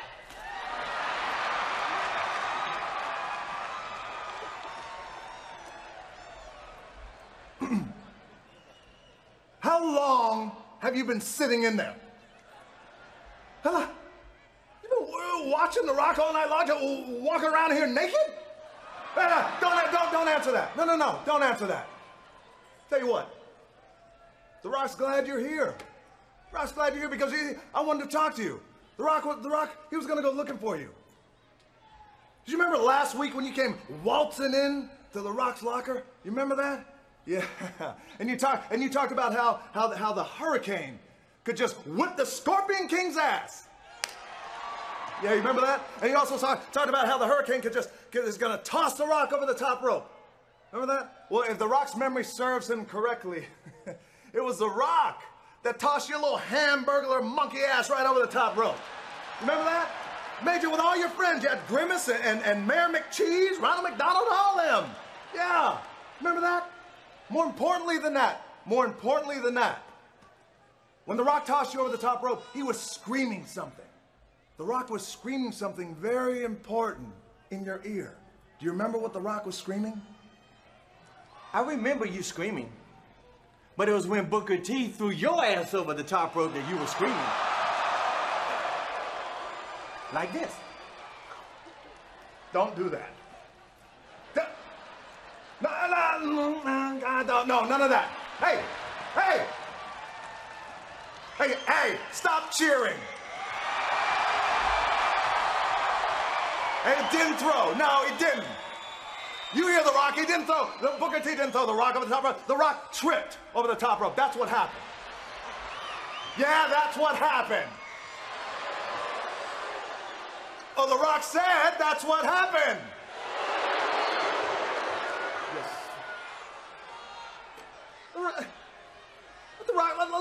Let The Rock remind you of something. Let The Rock remind you of something. You ain't nothing. You ain't nothing. You ain't no superhero. Not like the Scorpion King. You're 100 pounds of nothing. 5 feet nothing. Oh, excuse The Rock 1 second. Excuse The Rock. His cell phone's going off. Oh, yeah. Hold on. Cacao, hello. Hey, it's nothing. He says he knows you. You're nothing. Don't laugh at The Rock's jokes. Says you're nothing. You're not. And as a superhero, you've got braces. You've got braces. What are you? You're the president of student council? Is that what you're gonna do? What are you gonna go sell band candy after the show? Get your little hamburger green monkey ass out there. Before you go fly out and you do all that unrealistic crap, The Rock remind you of something. The Rock, when he threw you over the top rope, he was saying to you, he was screaming to you. He said, hey, the greatest line a superhero has ever said, the Scorpion King, he said, Haku Machente Da. Haku Machente. Do you remember that? Do you have any idea what that means?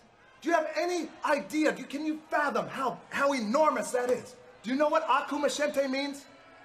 Well, apparently, from what I saw behind that curtain, it means the Scorpion King got a tiny ding-a-ling.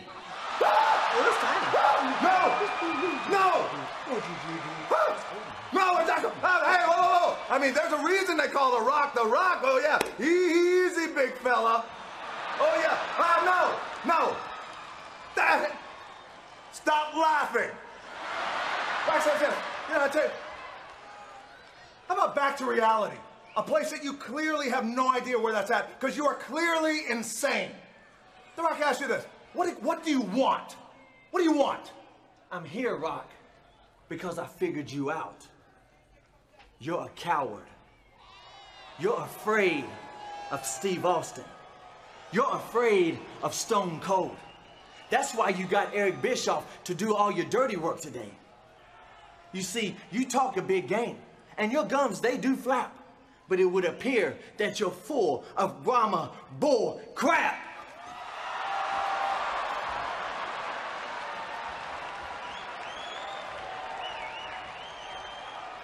Hurricane says The Rock is scared of Austin and says that Eric assembled the welcoming committee to protect The Rock. Again, love where that The Rock is putting over Hurricane. Do you know what I mean? He's letting Hurricane get the last word in. Yeah. Which that is, for me, that's putting over. I don't know how you see into putting over, but for me, that's perfect. Well, I'm looking forward to. Fucking take note, Triple H. This is how you put people over. I want to see Hurricane and Rock. It's going to be at WrestleMania. It's coming. Hurricane Rock WrestleMania. I'm telling you, that's what they're building up to. And then Jericho comes out and says that he has a heartfelt apology for Stacey tonight. He says that he's sorry that Stacey hooked up with an idiot like Test.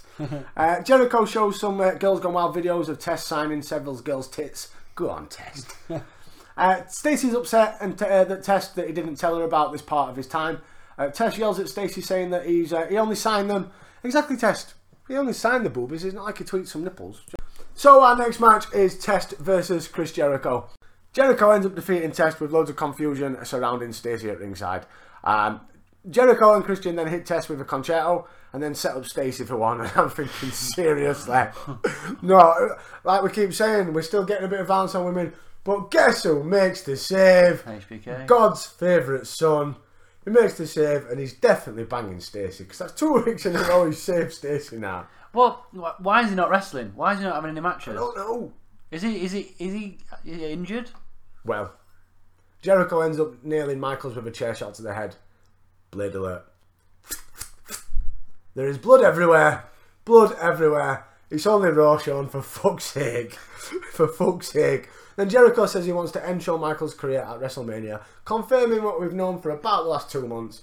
We're going to get Jericho against Michaels, which is the first, I believe, confirmed match for Mania, which is going to be fucking epic. Well, that and Triple H and Booker. And Triple H and Booker T, obviously. But Jericho and HBK in a match. And Lesnar and Angle. There's been confirmed matches for me for ages. Two very similar styles. Thank God it's happened. It was taken 2 bloody Raws. It's a lot of build-up. Yeah, 2 Raws. It's a lot of build-up. Michaels running down. And another one. Where the fuck's Billy Gunn? I still don't know where he is. He's still injured, I believe. He's still injured. But I can't confirm it. I want to know where Billy I can't confirm nor deny. Where's Dave Meltzer when we need him? Then we get to a segment of 3-minute warning Enrico with Goldust. 3-minute warning Enrico the charge at a limo, but it's Goldie being all weird and looking for Booker. And then Chris Nowinski says that he can't wait for Steve Austin to return and says that Steve Austin has all the bad qualities. But the Dudley Boys then sneak up behind Nowinski through the crowd and attack him and then escape back where they came from, Shield style. Where Shield got it from. And it's time for the final Nitro. It is Scott Steiner versus Booker T. And Triple H and Ric Flair slowly walk down to ringside and do absolutely nothing. And I mean nothing. Nothing at all. They just stand at ringside. We have the match. Booker T wins with a sloppy pin, and absolutely nothing happens with Allen and Flair. But this is right. Let's get this straight. Right. No Way Out was 2 weeks ago. Yeah. Yeah. Scott Steiner is inserted into the 20-man Battle Royal, loses it. Goes into a match with Booker T, loses it. It's done. That is official confirmation that Scott Steiner's done. That is, because bye to the main event. You'd imagine it to be a bit more of a, like a disqualification or something. How Booker T wins, but he gets a clean That's win. what I mean. Yeah. That's what I mean. Allen and fucking Flair come out and do nothing. And just come out. We then cut to The Rock telling a crew member to tell Eric Bischoff to come and see him. After the break, The Rock picks up his guitar and sings a promo on the locals. Rock tells Eric to not make him look bad or he's off to SmackDown. It fucking lasts long, it's threatening to go already. Then it's time for our next match, which is not only a tag team match, it's a hardcore tag team match of Kane and Rob Van Dam versus Tommy Dreamer and Al Snow. What the fuck? So it's not only a tag team match, it's a hardcore match. And probably two of the biggest hardcore legends in WWF at the time and ECW with Dreamer and Snow. Like Snow was like the matriarch of WWF's hardcore division, lose. Yeah. But they need to keep Kane and RVD looking strong. So why make it a hardcore tag match? Just mix things up a bit, I suppose. Always have something else to go. Like, you've got to keep it fresh. And that's the only thing that Tommy Dreamer can do, isn't it? Well. Hardcore. Did he get Singapore Kane out? Kane. Yeah. Of course, it's a Tommy Dreamer hardcore match. These generic standard tinfoil trays and little bits of twigs galore. But they still lose. Hardcore legends losing. It's just, there's so many things wrong about that in a hardcore match. But anyway, we cut backstage to Bischoff, Jamal, Rosie, Rico, Jericho, Christian, Storm and Morley. What a fucking team. What are we going to call these? Bischoff's boys. Bischoff's boys. They spot Austin's truck approaching. Austin speeds towards them full speed, nearly running them over, drives right past. Human bowling 316. Literally, it's like, Austin jumped out of the truck with a tire iron and enters the arena.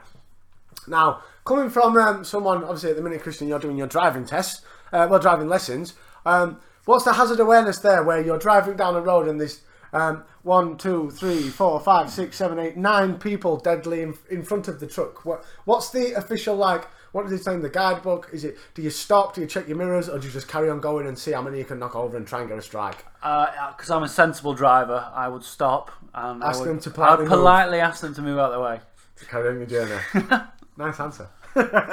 Austin comes to the ring with both knee braces on, which means he's fighting somebody tonight. He says thank you to the fans, but he appreciates their support and says that he told Vince to take his job and stuff it. He said he's back with a big can of whoop-ass and he's going to spread it all over everyone. You're going to do what, Steve? He's going to tarmac everybody. You're going to spread what over people? Ass. There's a different way of saying that, I think. Here comes Hollywood Rock. Loud Rocky Sucks chants as Rock says how good it is to see Steve again. He asks what he's thanking the fans for, as they'll turn on him just like that. He says that one thing that he hasn't done now is beat Austin at Mania. Excuse me if I seem a little rusty. When I first came out here, I said, well, Maybe I'll come out here now and flap my gums about The Rock. Maybe I'll talk about whipping Eric Bischoff's ass in No Way Out. But that's not what I'm going to do. The first thing I want to do, basically, is just say thank you. Thank you very much. I appreciate it. Wow.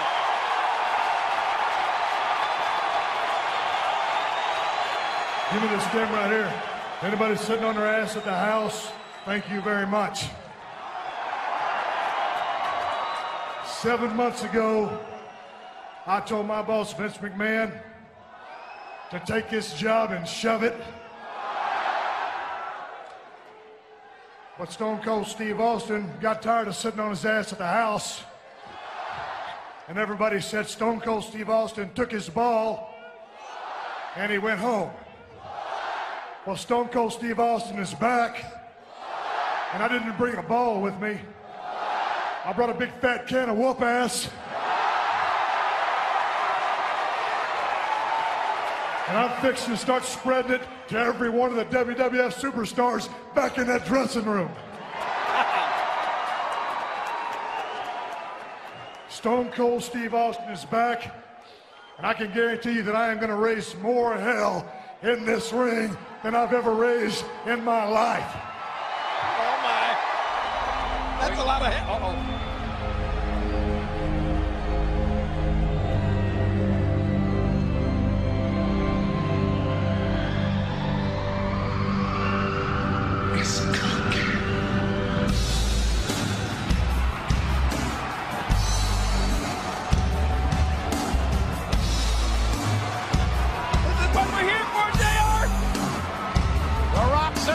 Confront Stone Cold Steve Austin.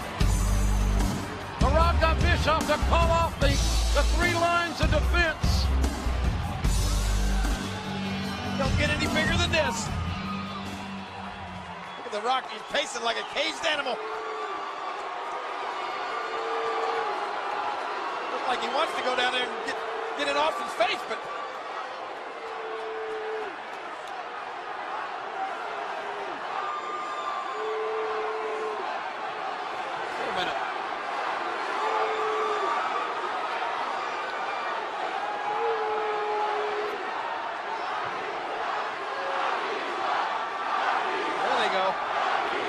he does not suck.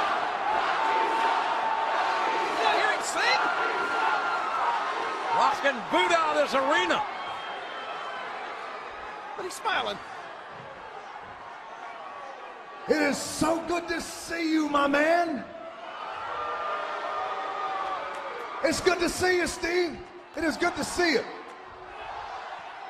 It's good to see you. See, but The Rock can tell you this. You know, thank you. You're thanking them. You're gonna thank them. Let The Rock give you words of wisdom, words of advice. Stone Cold's here saying, yeah, they cheer you now. They cheer you now. But let The Rock tell you this: when you become successful, okay, The Rock is talking now. The Rock's not talking about Stone Cold signing some autographs at some mall in Delaware successful. No. The Rock is talking about successful, just like The Rock. These people, Stone Cold, will turn on you just like that. Oh, now you want to boo The Rock. It's not The Rock's fault that you don't have enough class to live in Manhattan. You got to live here on Skank Island. But you know, The Rock's not coming out here to talk to you. The Rock's coming out here to talk to you. Stone Cold, what you don't understand is this: The Rock in this business, The Rock has done it all. He's done it all.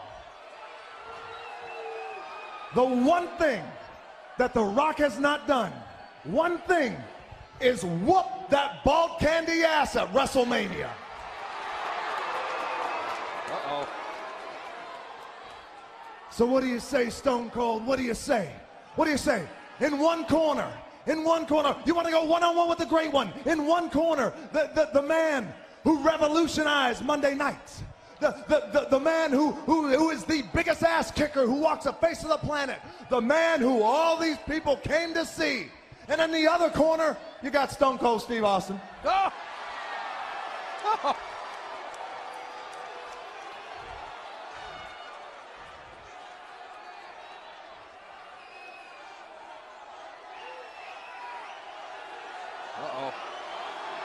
Please don't say that.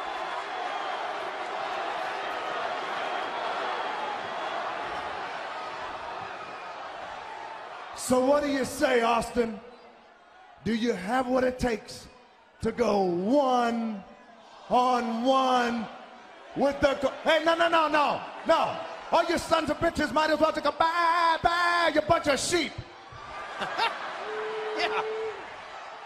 What do you say? I'm bad, and I'm better than ever. What's Bischoff gonna do out here? Rock? Rock, I want to keep you happy, Rock. All right? And the best way to keep you happy is to give you options. So think about this. Next week, I'm going to make a match. The Rock versus Booker T. And here's the best part. If The Rock beats Booker T, then The Rock has two choices. Either face Stone Cold Steve Austin at WrestleMania, or face Triple H for the World Heavyweight title at WrestleMania. Think about it, Rock. It's a hell of an option. And Austin, as far as you're concerned, I'm sorry, I think this show's running a little long. In fact, it's running about 3 minutes too long. Uh-oh. You don't think, oh my gosh. You're damn right I think it. Here they come. 3-minute warning. Gonna go to dismantle Stone Cold. Stone Cold, Stunner. And here comes a big Jamal, a 350-pounder. Hammering Stone Cold down in the corner. Bischoff's line of defense now coming into play. Stone Cold with a stunner on Jamal. And there's Rico. What is Rico doing in there? Are you an idiot, Rico? Oh, yes, the first press and also takes Rico down. He's not going the way Bischoff wanted it to. Stone Cold Steve Austin. Another stunner. And The Rock is a little closer to the ring. Oh no, look at this. Oh, this is showtime here. The Rock and Austin. Face to face. Come on. Come on. Do it.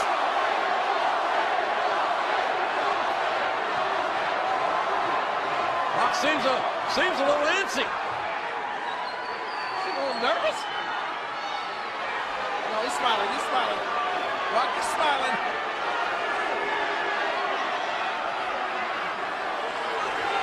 Somewhat of a disingenuous smile if you ask. Oh, trying to cheap shot. His glasses. Stone Cold. Austin trying to stun The Rock and The Rock. Hightailing it on the ring.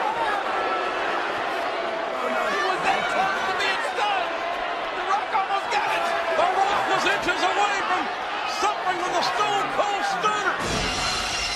Oh, what a night this has been. We know The Rock will be Booker T King here next week on Raw. But you heard it from Stone Cold himself. He's going to raise more hell in this very ring than he's ever raised in his life. And by God, he's going to do it next week. And the week after. And the week after that. The Rock is back next week, and so is the Rattlesnake. On the road to WrestleMania. So suddenly Eric and Val come out and they join Rock on stage. Eric says that Rock, if he can beat Booker T next week, he can choose his WrestleMania opponent. He's going to choose Hurricane. Fuck Steve Austin. Why do I want? There's something that I can finally do that I've never done. Nope, I want a Hurricane. He says that The Rock can choose between Steve Austin and world champion Triple H. Wow. So what the fucking point was that Battle Royal last week? Well, would it not be a triple threat match?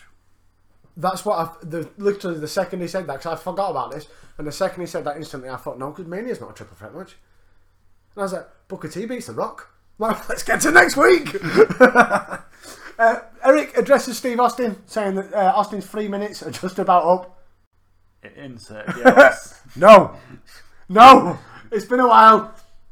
I thought at one point Eric, his watch was broke, but Rosie, Jamal and Rico run down to the ring and Austin kicks the fucking crap out of them. All three. All three. Ugh. They've been buried as well. It started so good. But then The Rock, he runs down and goes nose to nose with Austin in the centre of the ring to create the perfect picture which will be used in the promo video. Austin, Rock, three. Face to face, music in the background. I can guarantee that will be the last clip that will be used in the promo video for the match at Mania. Yeah. But Austin Rock 3, man. Fuck yeah. Yeah. I know I'm saying I'd love to see, only because of the little build-up, I think the promos would be hilarious, but in all seriousness, we're getting Austin, we're getting Rock again. Yeah. One of my favourite WrestleManias, it's always shit on by a lot of people. I love shit WrestleManias. One of my best ones is WrestleMania 15.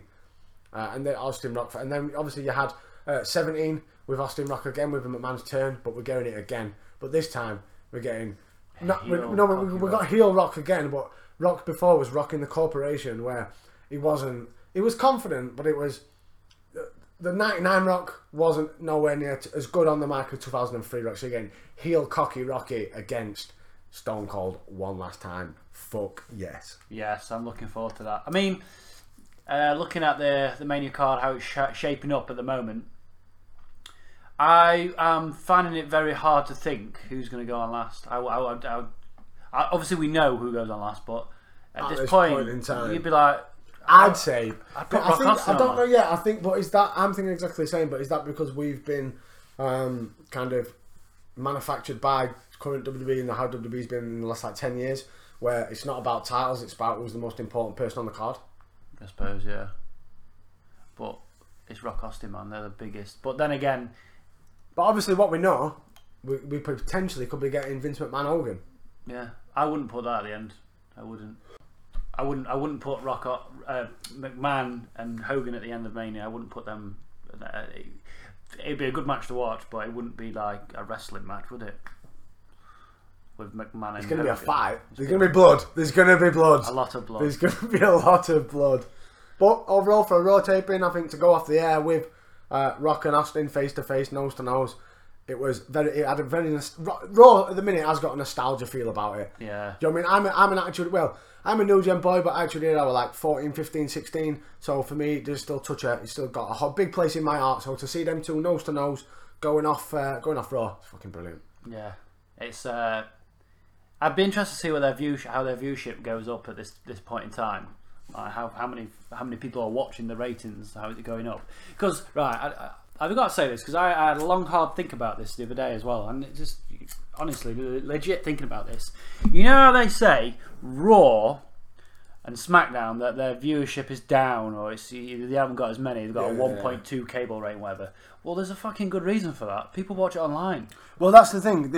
That's been the whole problem. It's what they call in America the Nielsen rating, and that's where they kind of get the ratings from. But that's not people that watch it online, watch it on repeat. Like, there might even be people that have the WWE network, and as daft as it's going to sound, will watch pay-per-views live with anybody else, but like Raw's like, what, 4 weeks behind? Yeah. And just watch Raw's when they get uploaded. Yeah. Or watch them. There is ways of doing it online without need of the network, no cable, no satellite.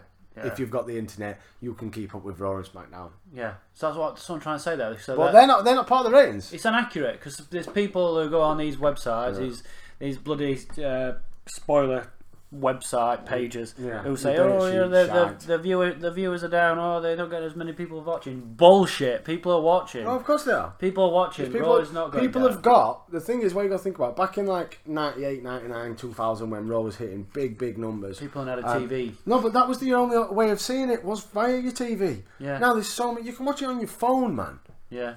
Do you know what I mean? You can watch a full pay-per-view on your phone, online, you'll be able to find it. Or look at how many people stream it on Facebook. Yeah. There's just ways and means around it. But it's like the same as with musicians and with a lot of artists where they'll whinge and moan about their music being illegally downloaded because they're not making money from it. I can understand that. But if people listen to your music, people listen to your music. Yeah. Do you know what I mean? Yeah. Like number one in the chart might not be number one if you're adding everyone that downloads it illegally. Yeah. It could be number 40. Do you know what I mean? Because somebody else, I'm not paying for it, but 100 million people have downloaded your album illegally. You're number 80 in charts, but you should be number 1. Yeah. Anyway, shall we move on to a bit of SmackDown? Yeah.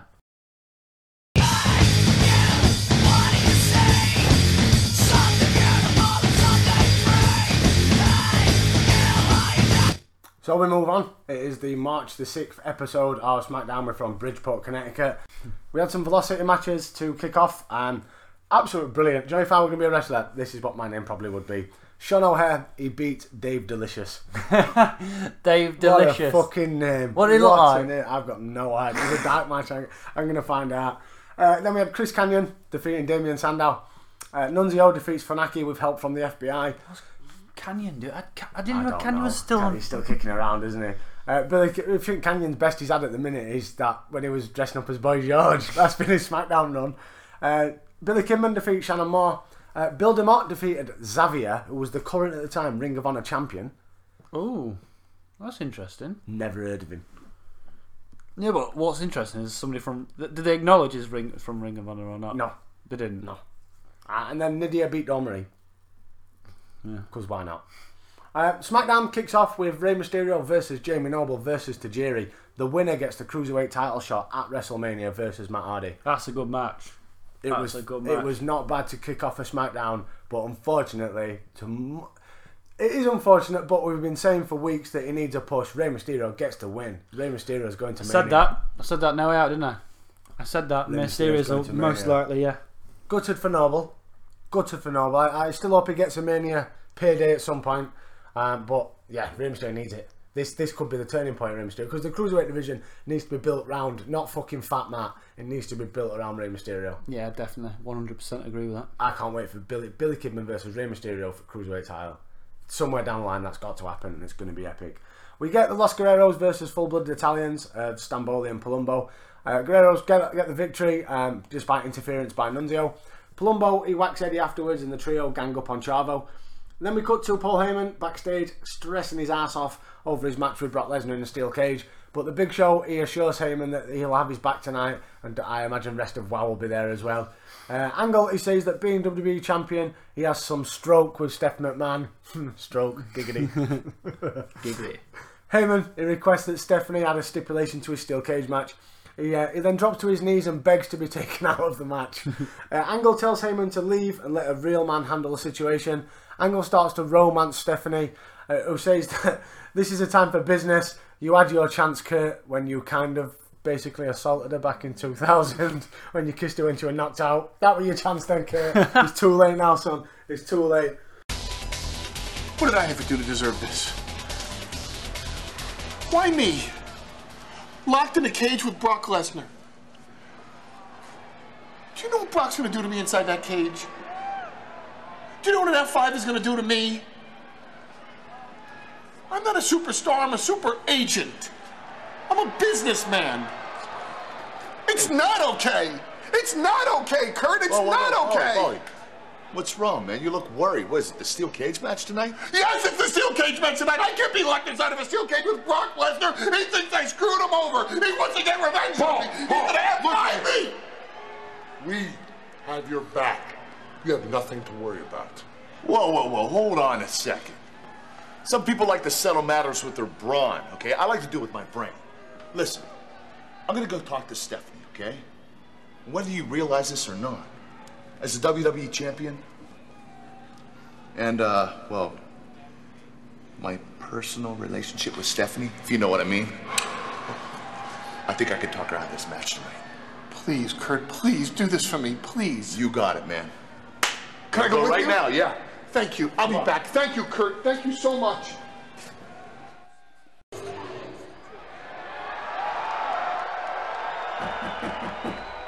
Come in. Hey, Kurt. Hey, Steph. Paul. How you doing? Good, you? Really good. Listen, I need to talk to you about tonight. Let me handle this. You're I'm kidding me. I'm a negotiator. I got this. All right, hurry up. Ms. McMahon, now, you know how much respect the champion Kurt Angle and I have for you and for your entire family. You're not getting out of the match, Paul. Oh, I wouldn't think of getting out of the match. You know, here I am tonight going to compete in a steel cage match with Brock Lesnar, and we were thinking maybe just one small concession. Just one. Please don't do this to me, Stephanie! Please don't do this to me! Don't Get off your knees and act like a man. What the heck's wrong with you? You got me in a steel cage! I don't even want to hear about it. Just get the heck out of here and let a real man handle this. But Cal! Listen to your client, Paul. But Cal! But... Out. Good luck. Sorry about that. Did you put him up to that? No. I came here to talk Touched to you. my leg. I know, disgusting. Well, listen, I need to talk to you. You know what? As a matter of fact, let's start where we left off Valentine's Day. Huh? Remember Valentine's Day, Steph? Huh? Yes. Well, you know, you and I, we go a long way back. And, not only do we have a business relationship, but, we have a personal relationship as well.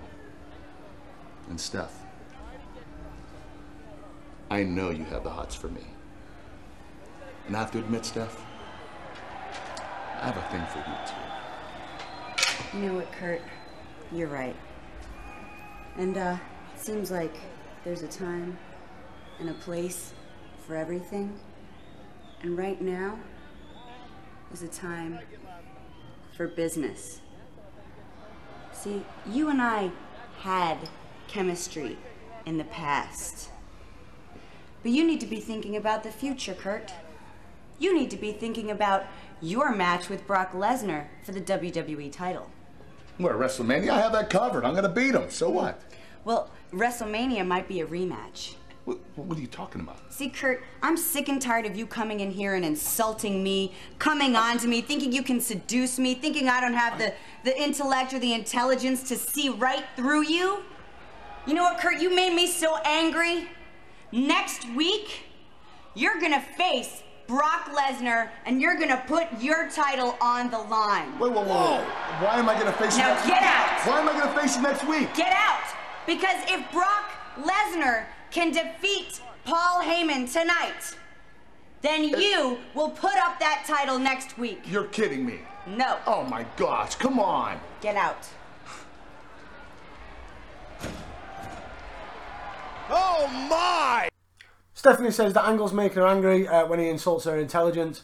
And Stephanie says that if Brock defeats Heyman this week, he'll get a title shot next week versus Angle. Fuck Mania, we're doing it on SmackDown. I don't know if it's a good idea though. That's one of your main matches. Yeah, but does that not tell you that Paul Heyman's going to win? Yeah.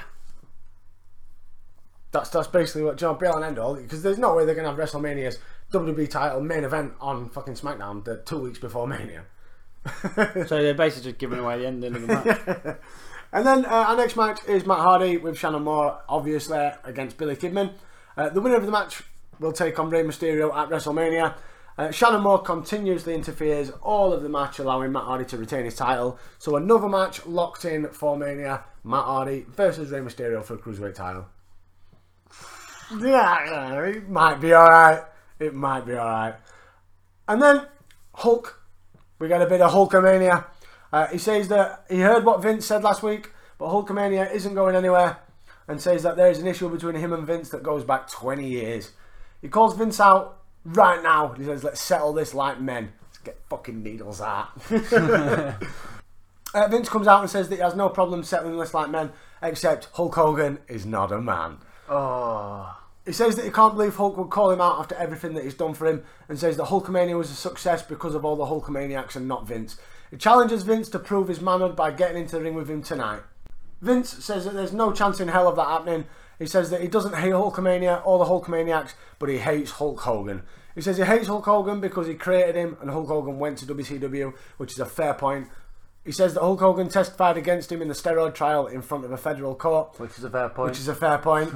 He says that it was his testimony that kept Vince out of prison, which was a fair point.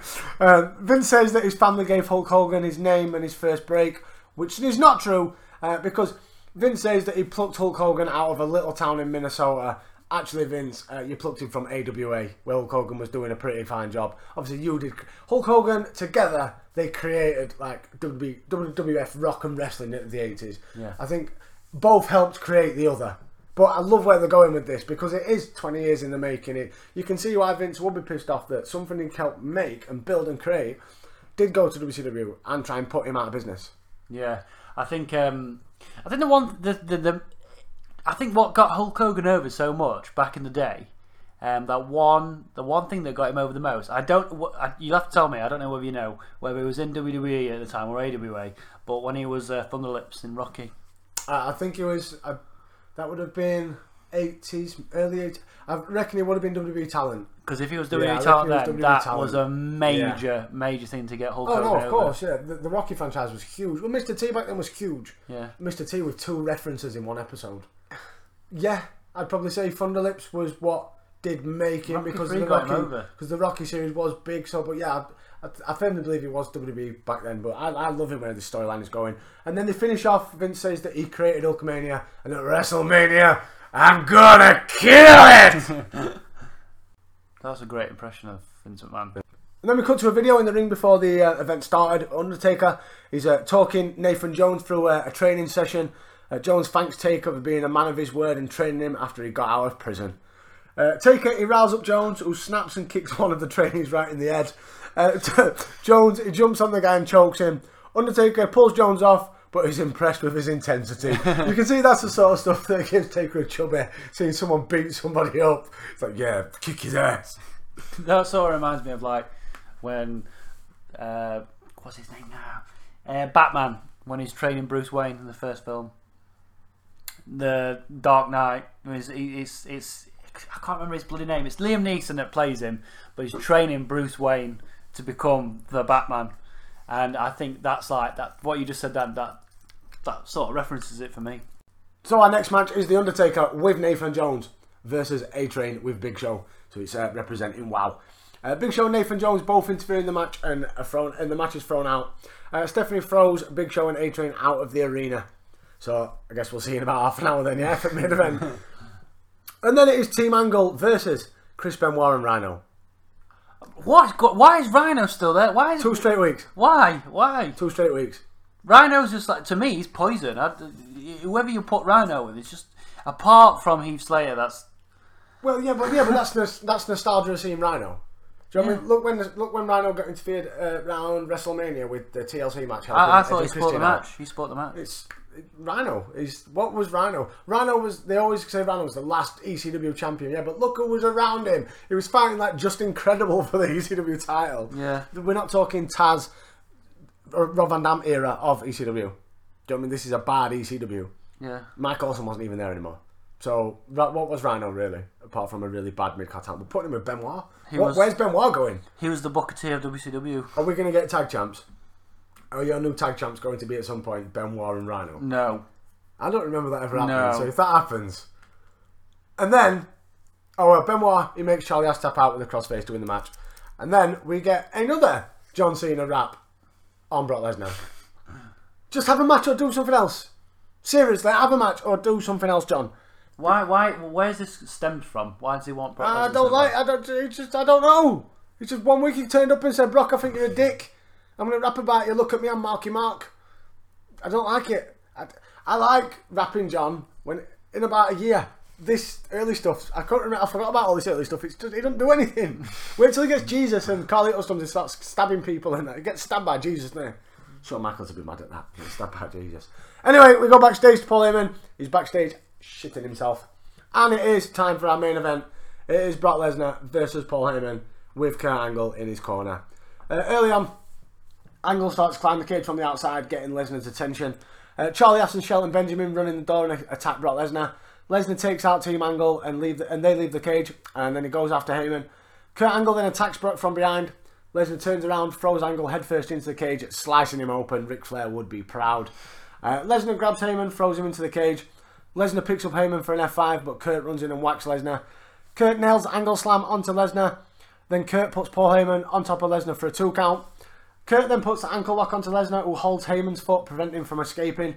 Lesnar then kicks out the ankle lock, Goes after Heyman again, but Angle attacks him again from behind. Heyman then crawls up to the top of the cage. Lesnar notices, pulls him down, picks up Heyman for an F5, kicks Angle away, nails the F5 in the centre of the ring. 1, 2, 3. Gets a WWE title shot against Kurt Angle, who is supposed to have a neck injury next week on SmackDown. Kurt Angle, I think, just got split open by that cage. Well, you don't believe in God? Stop! Brock Lesnar and Heyman in the cage. The match is underway. Oh my God! Hey, look at Heyman! Heyman trying to escape.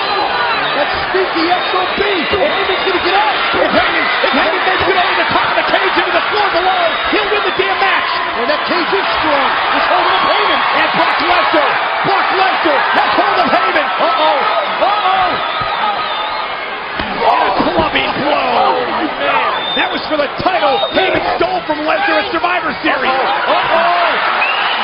The back pull. A bunch of Angle. Here comes the pain pull. Here comes the pain. F5 to Heyman. Covering Brock. Covering Brock. Here's the cover. 1, 2, 3. There's that Angle next week for the title. Now, obviously, Kurt Angle has a neck injury, as we know. He's got injured at No Way Out, so he's basically got one match in him. We're not going to see Kurt Angle wrestle up to Mania. So what the fuck are they going to do next week? Yeah. Yeah. That makes... Yeah. I don't know what they're going to do with him. DQ, straight away.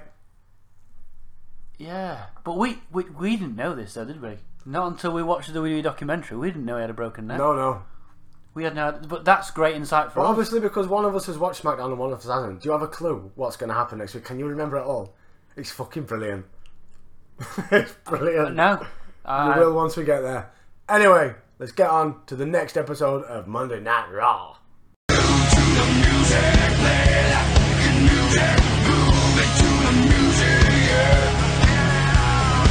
So we move on then. It is the March the 10th episode of Monday Night Raw. We are Cleveland, from Cleveland, Ohio. Some heat tapings. We have Molly Holly beats Jacqueline. Spike Dudley defeats Matt Striker. Matt Striker? Rodney Mack defeats Tommy Dreamer. What are they doing with Rodney Mack? What are they doing? He should have stayed as Red Dog over on SmackDown. At least he was getting TV time. Yeah. And Steven Richards defeated Al Snow. Steven Richards and Al Snow, and Tommy Dreamer, they are like the matriarchs of Sunday Night Heat at the minute. That's the main event. So we kick off with Eric Bischoff. He tells the heels to be nice to Steve Austin when he gets here, and says the last thing he needs is Steve Austin as an enemy. Well, I think it's maybe a little bit too late for that, Eric. Bischoff says that he'll call Steve Austin out and has to bury the hatchet. The heels leave and The Rock enters the room and excuses Chief Morley. Bischoff asks if The Rock is ready for his match with Booker T. The Rock says that he's not ready for anything because it won't happen. He says that the world title is important to him, but right now he calls off the match wants Austin at Mania. Right, okay. So that's what he wants. The world title means shit then. Yeah. Beating Austin. Yeah, but to be fair, that is good logic. That is good logic because this is your last ever chance to have a go at Austin, and he's beat you twice on the granddaddy of them all. Yeah, more respect to The Rock for me. And I don't know what's Triple H thinking at this point, because even though, right, so Rock's like, I'm not being fucking buried by fucking ground force. Yeah, and Triple H is probably thinking though, because he was always the guy that was wanted to be in the same spotlight as Austin and The Rock, isn't it? So this to him, deep down, Triple H is probably thinking... Must hurt. Yeah. It must hurt. Yeah. The Rock, he says that he'll wrestle tonight, but not Booker T. And then we get to our first match. It is Rob Van Dam and Kane versus Vitamin C of Chris Jericho and Christian. Rob Van Dam hits the frog splash on Christian, but Chris Jericho rolls in and pins RVD. Jericho celebrates on the ramp, but guess fucking who comes out and super kicks Jericho? Shawn Michaels. And Michaels tells Jericho that he'll see him at WrestleMania. I'll see you at WrestleMania, so as we said in the last episode, that is the next match set for Mania, which, as all the matches that have been confirmed so far, it's one of the most I am looking forward to an extent, but the build-up's been fucking shite. Yeah. Shite. Where's the story? There's no story. Where's the story? You know, it's just jump attack, beat up. Do you know what I mean? This started at the Rumble, man. So this is going on before the Rumble. And what do we actually know about this storyline apart from that Jericho used to emulate to be Shawn Michaels and now he can't stand him. Well, what I want to know is why Shawn Michaels isn't wrestling in matches. This is something I'm going to research. He's got to be injured, hasn't he? He's got to be. Or because we're still only 2, 3, 4 months away from when he come back, are they still trying to just be careful with him and saving him for pay-per-views? Maybe. But I don't know. He showed he can go. He teamed last month. He was teaming with Jeff Hardy last month. Yeah. So maybe he is injured. Yeah. Maybe he's injured. We will find out for Mania what the fuck we got with Shawn Michaels. Or maybe he's just being fucking lazy.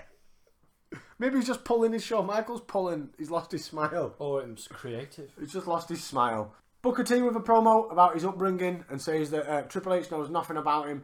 He calls him out, but instead out comes Ric Flair and says that Booker T isn't Michael Jordan, isn't Tiger Woods, and isn't Triple H.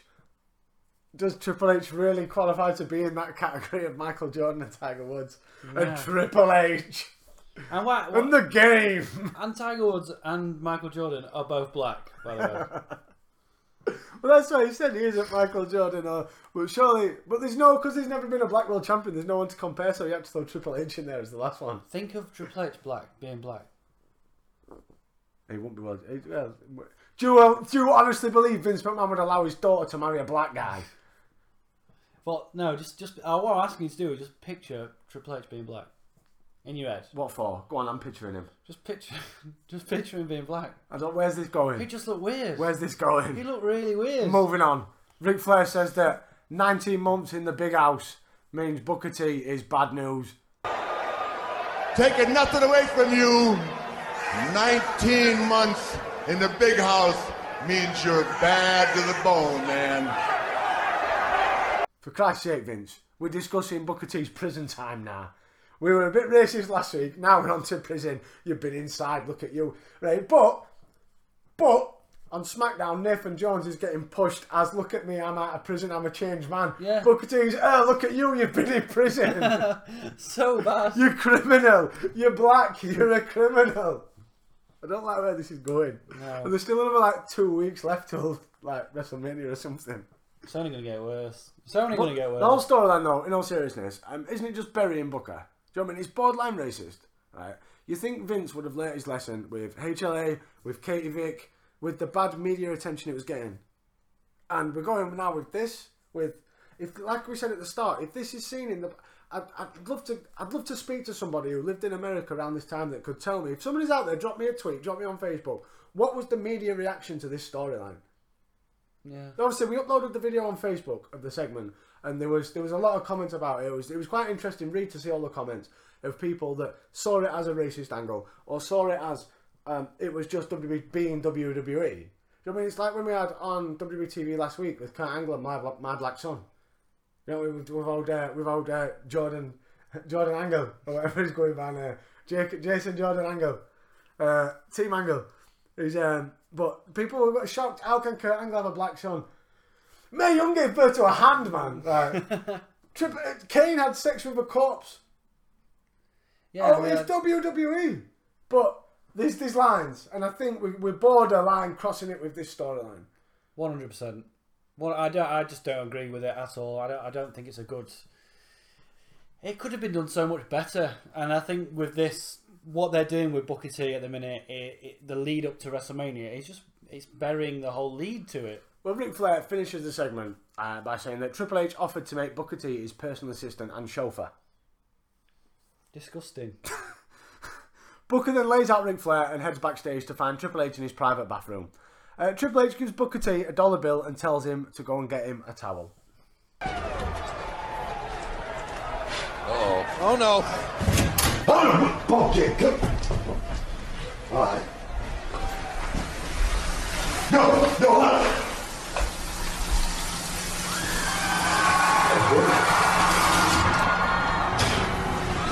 You got something to say to me?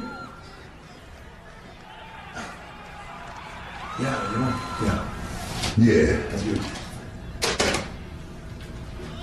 Give me a towel. Oh, Booker T! Has been defeated for the last time! Come on. Yeah, you fight that. Okay. Booker T has assaulted the heavyweight champion of the world! Get some help! That's disgusting. That is disgraceful. The fuck? What the fuck? Now that is definitely racism. It's got to be. Booker T does get a little bit of revenge by laying out Triple H, but that is basically, look at you, you're black, and back in the day, your race were slaves. Now go and get me a towel.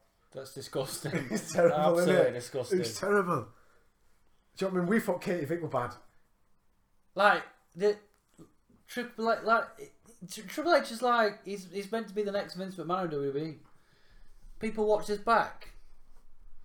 It's just wrong. Really, it's hard to talk about. Wrong. It is hard to talk about. Right, so we go into our next match. It's Jeff Hardy versus Rico with Rosie and Jamal. So DIY SOS have arrived in the building. Jeff Hardy makes a short work of Rico and retreats quickly away from 3-minute warning. I bloody would as well. I'd run away. Yeah, but what's going on again? Jeff Hardy? Yeah, he stuck it. Last week he was saving testing Stacey Keebler. For some reason he's now getting fucked up with 3-minute warning. And he had what's going on with 3-minute warning? 3-minute warning should be going for the tag titles. I just don't get it. And then we cut to Triple H and Maven. Triple H walks around backstage looking for someone to bury. He finds Maven and yells at him for being a tough enough wrestler. Triple H then whacks a stage and Maven sticks up for him. Triple H then tells Maven that if he wants to be a real wrestler, then get his gear on. Main event Maven. Oh, jinx. It's happening. It's Main happening. event Maven. Main event Maven. Then Goldust, he tells Steve Austin that Bischoff wants to meet him, and he's all shaky and stuttery while he's doing it. The Rock, he plays an anti-Cleveland song on his guitar, and then the Hurricane enters the room, and the Rock asks him if he's ready to go one-on-one with the Great One. The Rock says he's been waiting for the Scorpion King versus the Hurricane, and he asks the Hurricane what kind of powers he thinks he has. Hurricane says that he's got hurry powers. Love it, love it. Rock gets serious, and he wishes Hurricane luck tonight, and then lays him out with one single punch. I wasn't expecting that. I didn't expect that punch. I didn't think the violence is not needed. No. It's funny just having the comedy and the promo off. But he slaps him to the ground, and then he has that cheeky look on his face. Oh, he smiles. And King's loving it, isn't he? Oh, fucking, yeah, King loves bouncing Heel off Rock. this. Yeah. He loves Heel Rock. And then we get to our next match, which is a #1 contenders match for the women's title. It's Trish Stratus versus Jazz. About 30 seconds into the match, Victoria runs in. She lays both girls out with their women's title belt, and I smell triple threat at Mania. Yay. What can you do? What story? Why does everyone keep attacking each other?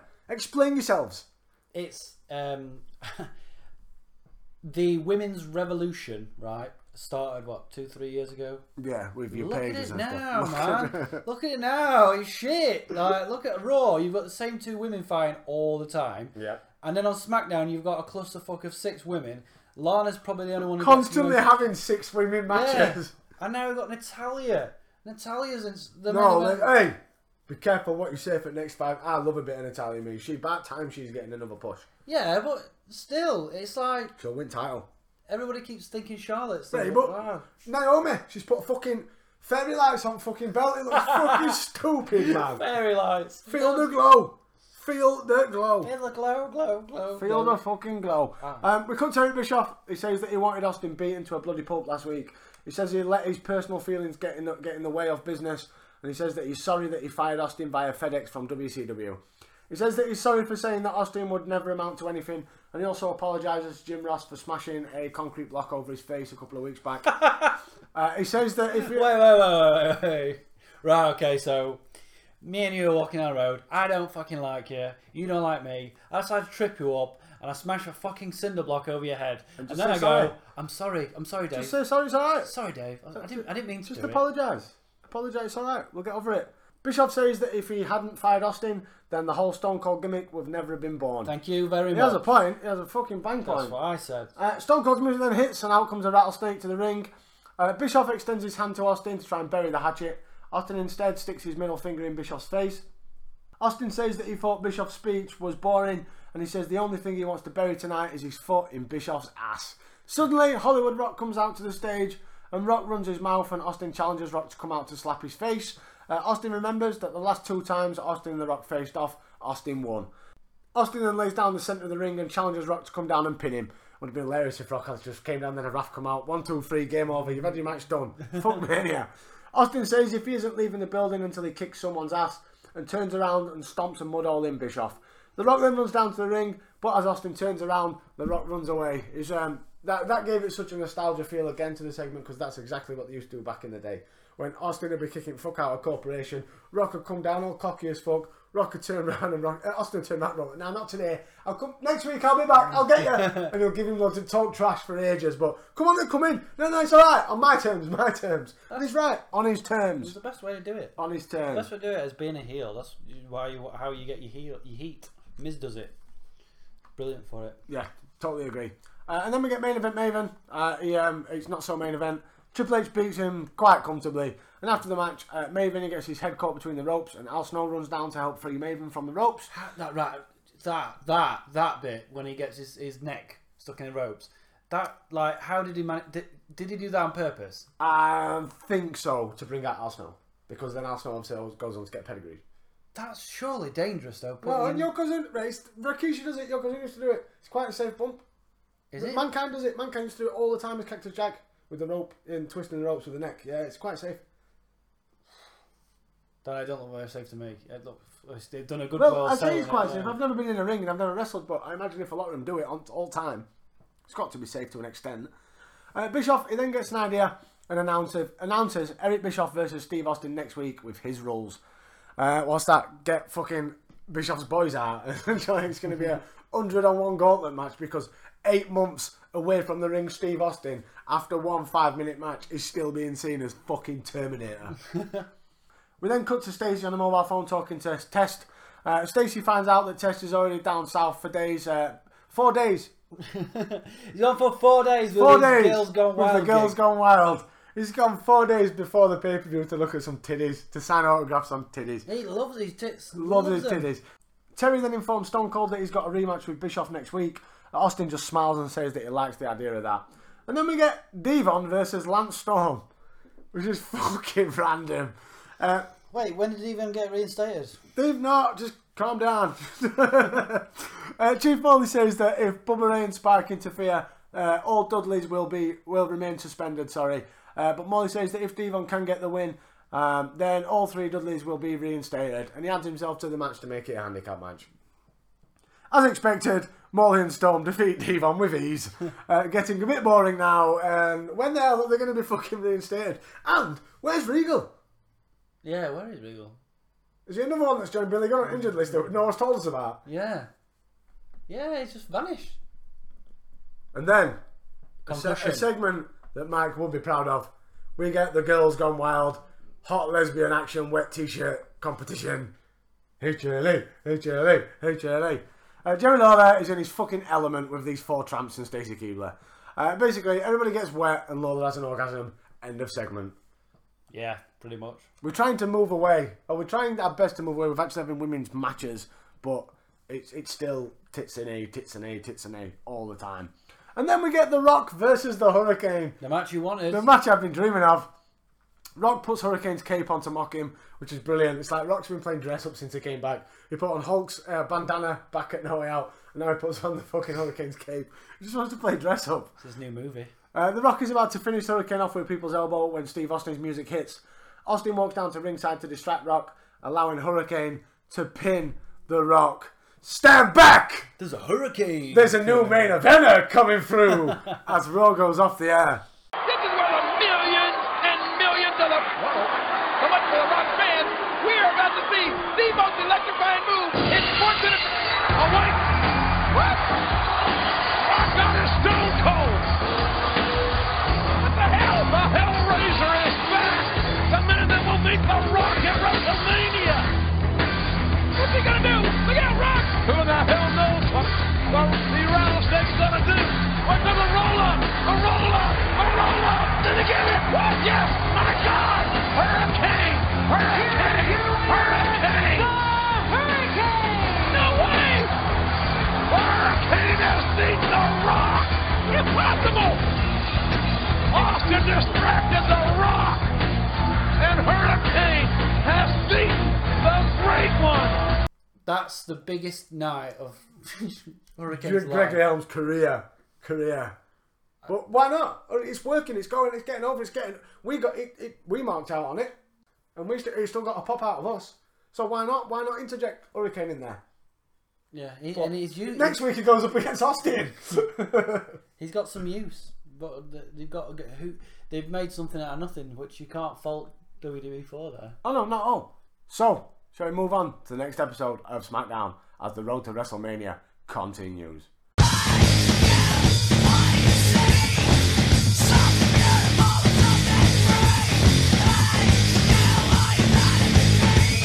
So moving on then is the March 13th episode. We are from Pittsburgh, Pennsylvania, home of one Kurt Angle, I believe. The Velocity taping before the show, Johnny Stamboli defeats Funaki. Shannon Moore defeats Matt Striker 2 weeks in a row. Matt Striker getting an appearance. Bill DeMott defeats BJ Payne, which blowjob Payne. Your first letters are BJ. Who is he? I've got no fucking jobber to the stars. BJ Payne. And Tajiri defeats Jamie Noble. SmackDown kicks off with Team Angle, Benjamin and Haas. They defeat Rey Mysterio and Billy Kidman. It's about time, really. Billy Kidman nearly botches a shooting star press.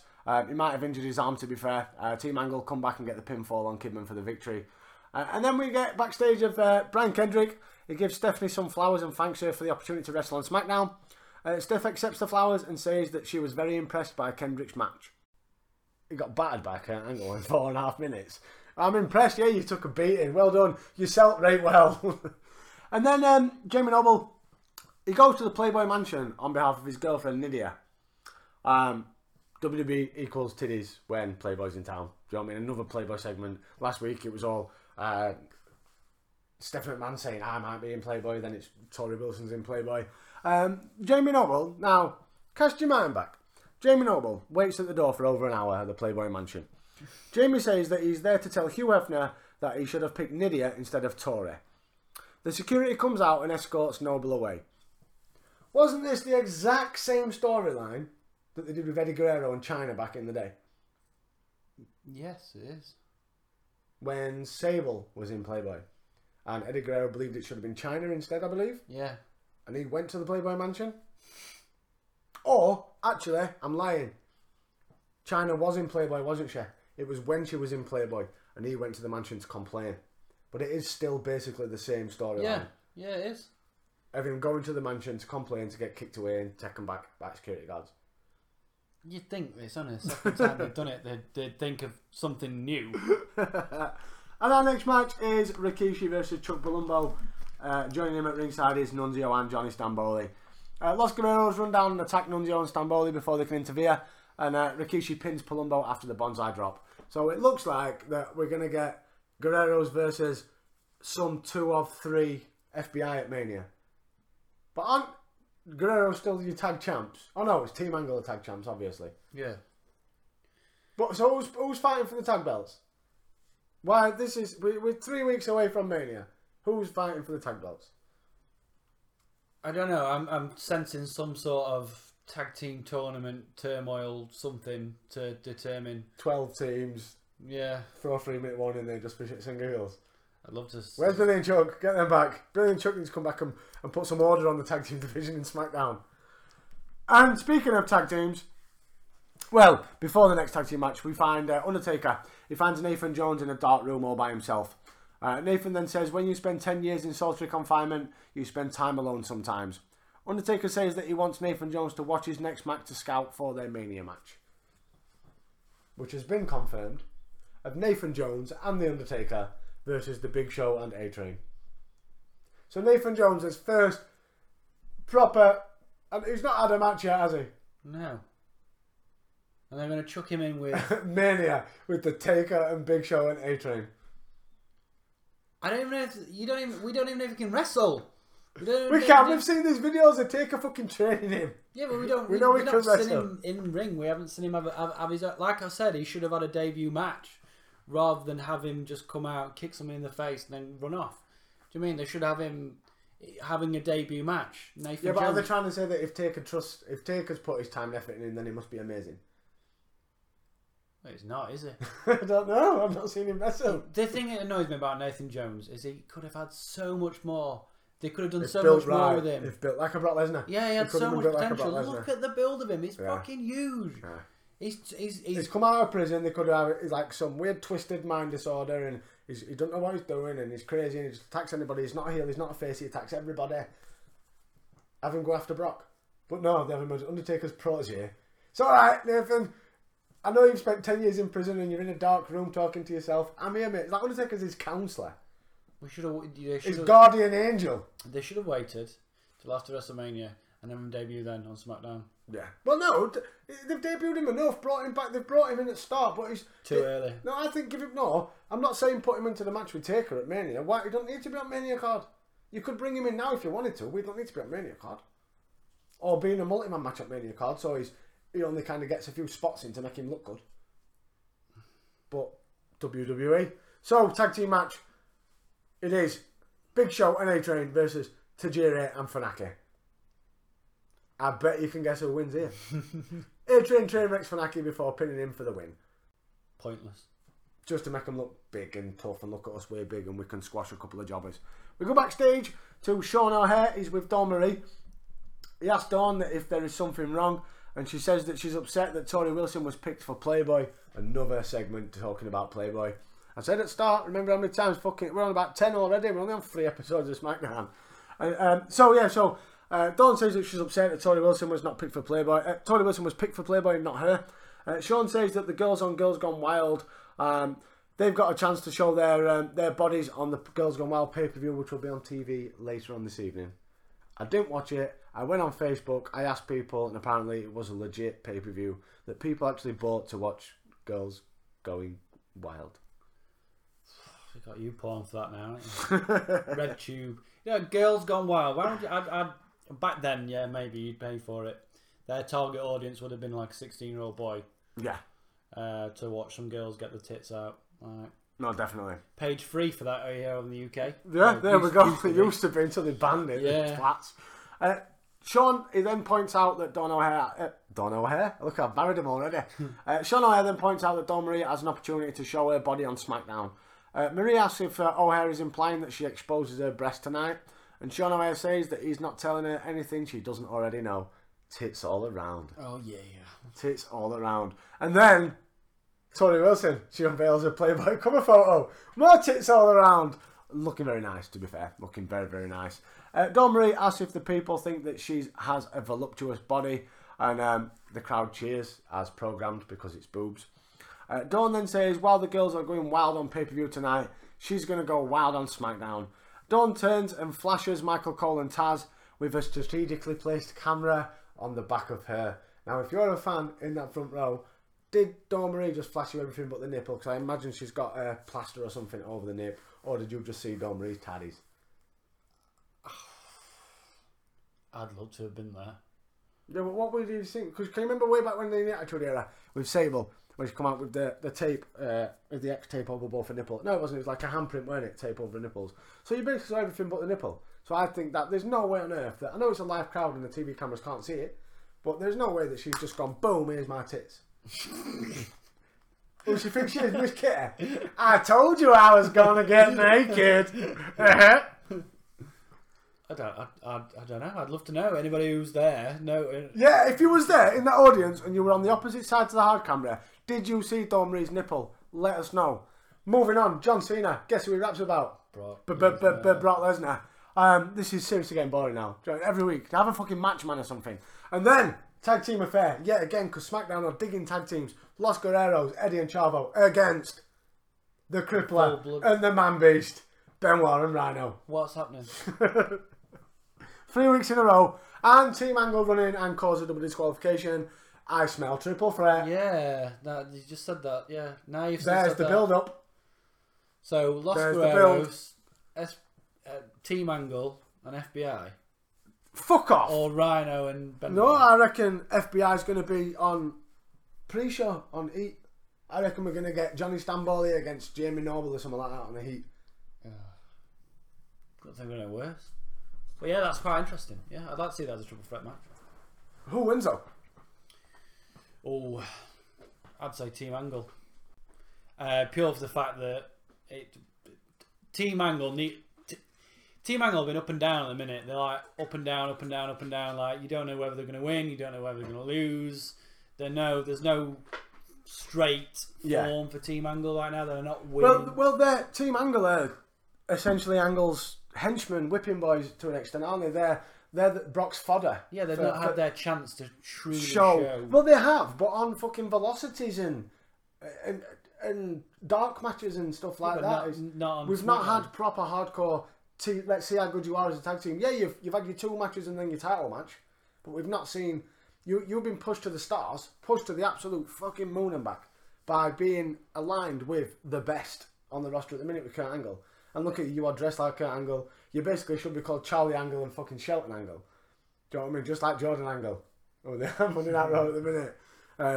Oh, Jason Jordan, bless him. My black son, my black son. But anyway, we're digressing. So, I smell triple threat match for the tag team division on SmackDown at Mania. Stephanie then informs Team Angle that they will take on Los Guerreros and Benoit and Rhino at WrestleMania. There you go. Wow. Just to confirm what we already knew. I would say that everybody in that match is so much better, apart from Rhino. No, well, Benoit. Yeah, but Rhino? Benoit. No, Benoit's gone from a world title match at Rumble to a tag team title match, triple threat at Mania. But what I'm trying to say is, what has Rhino done to deserve a match at WrestleMania? What has he actually done? Because they needed a team. I don't understand why they couldn't have just gone with a tag team match of Guerreros and Team Angle at Mania and inserted Benoit somewhere else. But is this all after effects of, was it going to be at Mania Edge and Benoit versus Team Angle for the titles? Yes. With the Guerreros? Yes. You've nailed it on the head. And with him getting injured out for a year, they've had to stick him with someone who's there. And we had this 2 episodes ago when we were trying to decide an opponent. No, it weren't. It was a few episodes ago for Rebellion when we were trying to work out why Booker T. Was it Matt Hardy they sent over from SmackDown to go against him? Yeah. Who else it was? No, sorry. Booker T they sent over from Raw. Yeah. We were trying to work out who else. This is the same sort of thing. Who else do we put with Benoit? Rhino's the only option. Who else do you put with him? Kurt Angle, but Kurt Angle's tied up being world champion. Or WWE champion. I don't know, maybe... Yeah, you're right. I don't want So that's what Rhino's there for. So, moving on, we get a lovely video package of Hulk Hogan's rise to superstardom in the WWF, along with his Real America theme. Vince McMahon, he comes on and says that he and Hulk Hogan have had some good times together. He says, but Hulk Hogan changed and it hurt Vince and it hurt his family. He says that Hogan just wanted to screw Vince when he defected to WCW. And he says their match at WrestleMania is going to be a fight like never seen before. Vince says that he is going to be hurt and devastated because he's going to have to kill off one of his own creations. Which, would you be... He's already dead if he's been saying that he was dead when he went to WCW and he's now Hulkamania's already dead. Last week, his whole promo was Hulkamania's dead. And now this week's promo is I'm going to kill it. Well, you've just said you killed it. I still enjoy where it's going. Like, I love that promo of look at Hulk Hogan, the rise of Hogan and the impact he's had on wrestling. Especially for, going back earlier, if you're a fan that's watching and you are first dipping your toe into wrestling in 2002, 2003, it's a good way to kind of see the rise of Hulk Hogan and see. It adds a bit more emphasis, I think, onto the importance of this match from Vince's eyes in real world, in kayfabe. Is it personal? Of course it is. In real life? Of course it is. The stereo trial was a real thing. He testified against Vince. The actual match, though, is this like... I'll take a reference from the show Glow on Netflix. Watch it, guys, if you can. It's really, really fucking awesome. good. It is awesome. But there's that bit where he says, and it's... what's his name? Mrs. Mate. Oh, Riley. Alex Riley. He says, like, look, just because you don't like each other in real life doesn't mean you can't put a show on together. That's it. In a wrestling match. That is it. And that's probably like what I envision. Like they but look at Shawn like Michaels and Bret Hart. Right, the 97 Survivor Series. I know it had the kerfuffle at the end, but that match itself and the feud to that on screen was brilliant. It was absolutely brilliant. Yeah. But if you despise someone that much, but I'll work with them. You bring the best. But look at Matt Hardy and Edge. Obviously, I can't wait till we get into that in a couple of years, few years time. But obviously, it came out a bit further down the line that the Matt Hardy and Edge relationship was a bit more relaxed than the original when it all came out when they broke and stuff. But to still willing to work with them and to work with your ex-missus as well, who stabbed you up for your mate. Do you know what I mean? But business is business. You sign to a contract. You do what your boss says. Yeah. You do what your boss says. So we get to Matt Hardy with Shannon Moore versus the Pittsburgh Penguin. because we're in Pittsburgh. Matt offers an open invitation to for anyone to come out for a non-title match, and a masked cruiserweight comes out to the ring and introduced as the Pittsburgh Penguin. Who do you reckon it is? I'm going to say like Jamie Noble. It's Brian Kendrick. Jamie Noble's on Raw. Oh no, he ain't. Jamie Noble's on SmackDown. It's Brian Kendrick. Kendrick runs away, causing a count out. It was basically over. That was it. And then we get our main event of the night. It is a WWE title match between Brock Lesnar and Kurt Angle versus Brock Lesnar. And this is the return of Eric fucking Angle. And Brock wastes a little time. Here we go. Challenger, the number one contender, quickly on the attack of the champion Kurt Angle. It's shots to the small of the back. Lesnar is raring to go. Massive dead close of Brock Lesnar, driven into the small and back of Kurt Angle with an knees. This is the match we've been waiting a year for. The All-American from the University of Minnesota against the Olympic gold medalist. Here we go, Cody. F5 already. No! F5 connects. Lesnar will be crowned the new champion. Hooks a leg. And wait a minute.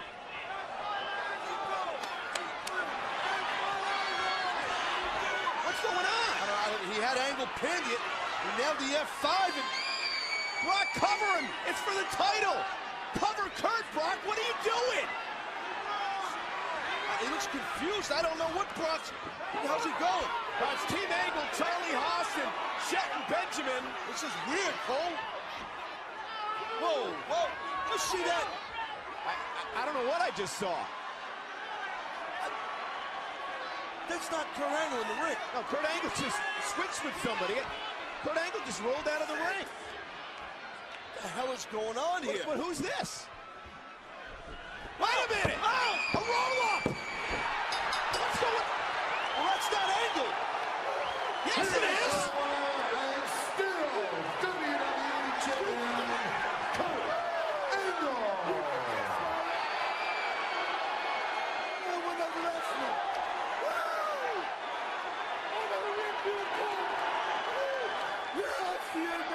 What the hell is going on here? It was never Kurt Angle in the first place. We see Kurt Angle come out, but before the match started, it was Kurt Angle, and then there was Brock hit the F5, and now who's that? That's Kurt. Well, that's Kurt Angle That's again. Kurt Angle. We just saw Kurt on the ramp. What is that? Kurt Angle too? There's two Kurt Angles. Well, whoever it is going to get the hell beaten out of him by Lesnar. What the hell? That's it. Who is that? He looks familiar. Oh no! This is what Lesnar did to the real Kurt Angle. And it fought with a steel post. What the hell is going on here? That's Kurt. Looks like Kurt, but Kurt went up the ramp. Oh no! Wait a minute, Cole. That looks like Eric. It's Eric Angle. Kurt Angle's lookalike brother. So we get to the ring. Angle comes out. He's got his hood up, looking down at the floor. You can't see his face. Gets into the ring, kneels down at the turnbuckle, facing the turnbuckle with his head in his hands. Brock Lesnar music comes in. The ring bell comes. He goes to attack him straight away. Brock Lesnar F5, covers him. 1, 2, and Brock Lesnar sits up. He's like, "That's not Kurt." And then the camera zooms in, and it's only the return of Eric Angle. Obviously, we saw him way back in, I want to say, Armageddon 2001, 2001, something like that, where it was The Undertaker versus Kurt, and Eric Angle, he replaced Kurt during the match. The Undertaker last rided Kurt, went to pin him, and then realised it was Eric Angle. The return of Eric. This time he's bald, just to match his brother. He's had a haircut. And then Kurt Angle sneaks up from behind because he can't wrestle because his neck's fucked, and he's got one more match in him for the Schoolboy. 1, 2, 3. And still, your WWE champion is Kurt Angle. Clever. As SmackDown goes off the air. That's I like that. That's very, very clever to bring Eric Angle in. Because you still got your title match. Yeah. You still got your... Because more people would have complained, including moi, if you'd not got your match in. We would have got some shitty segment, but we still got your match. There was a pinfall. Kurt Angle got a pinfall victory over Brock Lesnar on SmackDown. Touché. But overall, episode? Alright. I know you didn't watch it. From your beautiful narration, I would say it was alright. And I'm glad that we know where some matches are going as well. Yeah, Mania's starting to build a picture now. So, moving on to Monday Night Raw.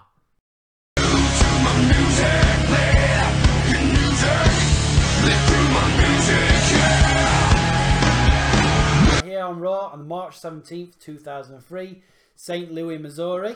And we start off with Eric Bischoff, who is in the ring. Bischoff says that this match with Steve Austin will be a lumberjack whip match. Kinky bastard. A lumberjack whip match. Bischoff says that all Raw superstars will act as lumberjacks for this match. We now go... Does that mean Shawn Michaels? I hope so. I hope we get Shawn I bet he's not. I bet he's not. Because he wasn't in the Battle Royal. Unless he's still injured, which we speculate. We think Shawn Michaels is injured. So, we're going to a tag match with Rob Van Dam and Kane versus Lance Storm and Chief Morley. Morley says that if the Dudley Boys interfere in this match, they'll be suspended without pay. Ooh! Right, no. They've been suspended for the last 3 weeks. And every stipulation, if they interfere, they'll be suspended indefinitely. If they interfere, all the years will be suspended. But they sat at home on money. Fucking stay at home then, get paid for it, fuck it. Go to ECW, oh, ECW's gone, go TNA. WWE's version of being on the dole. It is, yeah, we'll pay you, don't worry. Kane and RVD defeat Morley and Storm after pinning Morley. RVD tries to frog splash Morley after the match, but he rolls out of the ring. The Dudleys run down and throw Morley back in along with a table. The Dudleys end up turning on Kane and RVD and 3D'd Kane through a table. Heel Dudley Boys. I like it. We just said on last episode, they need something. Yeah. This could be that something. But the thing is though, for the past 3 weeks, they have been like the arch enemy of fucking Chief Morley. They are now his bitch. Yeah. But he's now. Do they get added to the fucking Bischoff Boys? What a stable Bischoff's got going on now. Throw in the Dudley Boys as well. Yeah. What a stable. But we need to put them against Heyman's boys at Survivor Series. It gives the Dudley Boys more something to do. Yeah. And I'm a bit more interested in what they're going to do now. But they're better as a heel. Yeah, team. but we're too heel heavy though on the tag teams now. Christian and Jericho. Yeah. 3-minute warning. Yeah. Storm and Regal when they can be asked. Who are your tag champs on Raw at the minute? Oh, it's Chief Morley and Lance Storm, isn't it? Is it? Yeah. Yeah. So we go backstage. We've got an interview. Chief Morley and the Dudley Boys. Devon reveals that Chief Morley called the Dudleys on the weekend and told them to make a choice. Chief Morley says that the Dudleys made the right choice. I'm not so sure. I don't think making the right choice in your career is teaming with Val Venus. Yeah. It didn't work for Steven Richards. He had right to censor now. He's main eventing Sunday Night Heat. Oh my god. He's Victoria's manager. Don't side yourself with Val Venus. So now we go in the ring and Triple H and Ric Flair and Goldust and Booker T are there. Triple H says that Booker T doesn't deserve a world title shot. We've heard this for 3 weeks now. And then he calls him a common street thug. Oh. It's just getting worse, isn't it? Get your shovels ready, boys. Triple H says that a world champion doesn't attack someone from behind. Triple H calls out Booker T and he calls him a common street thug. Shockingly, Goldust music hits and comes out Goldust to the ring. Goldust says that Triple H's performance was Oscar worthy.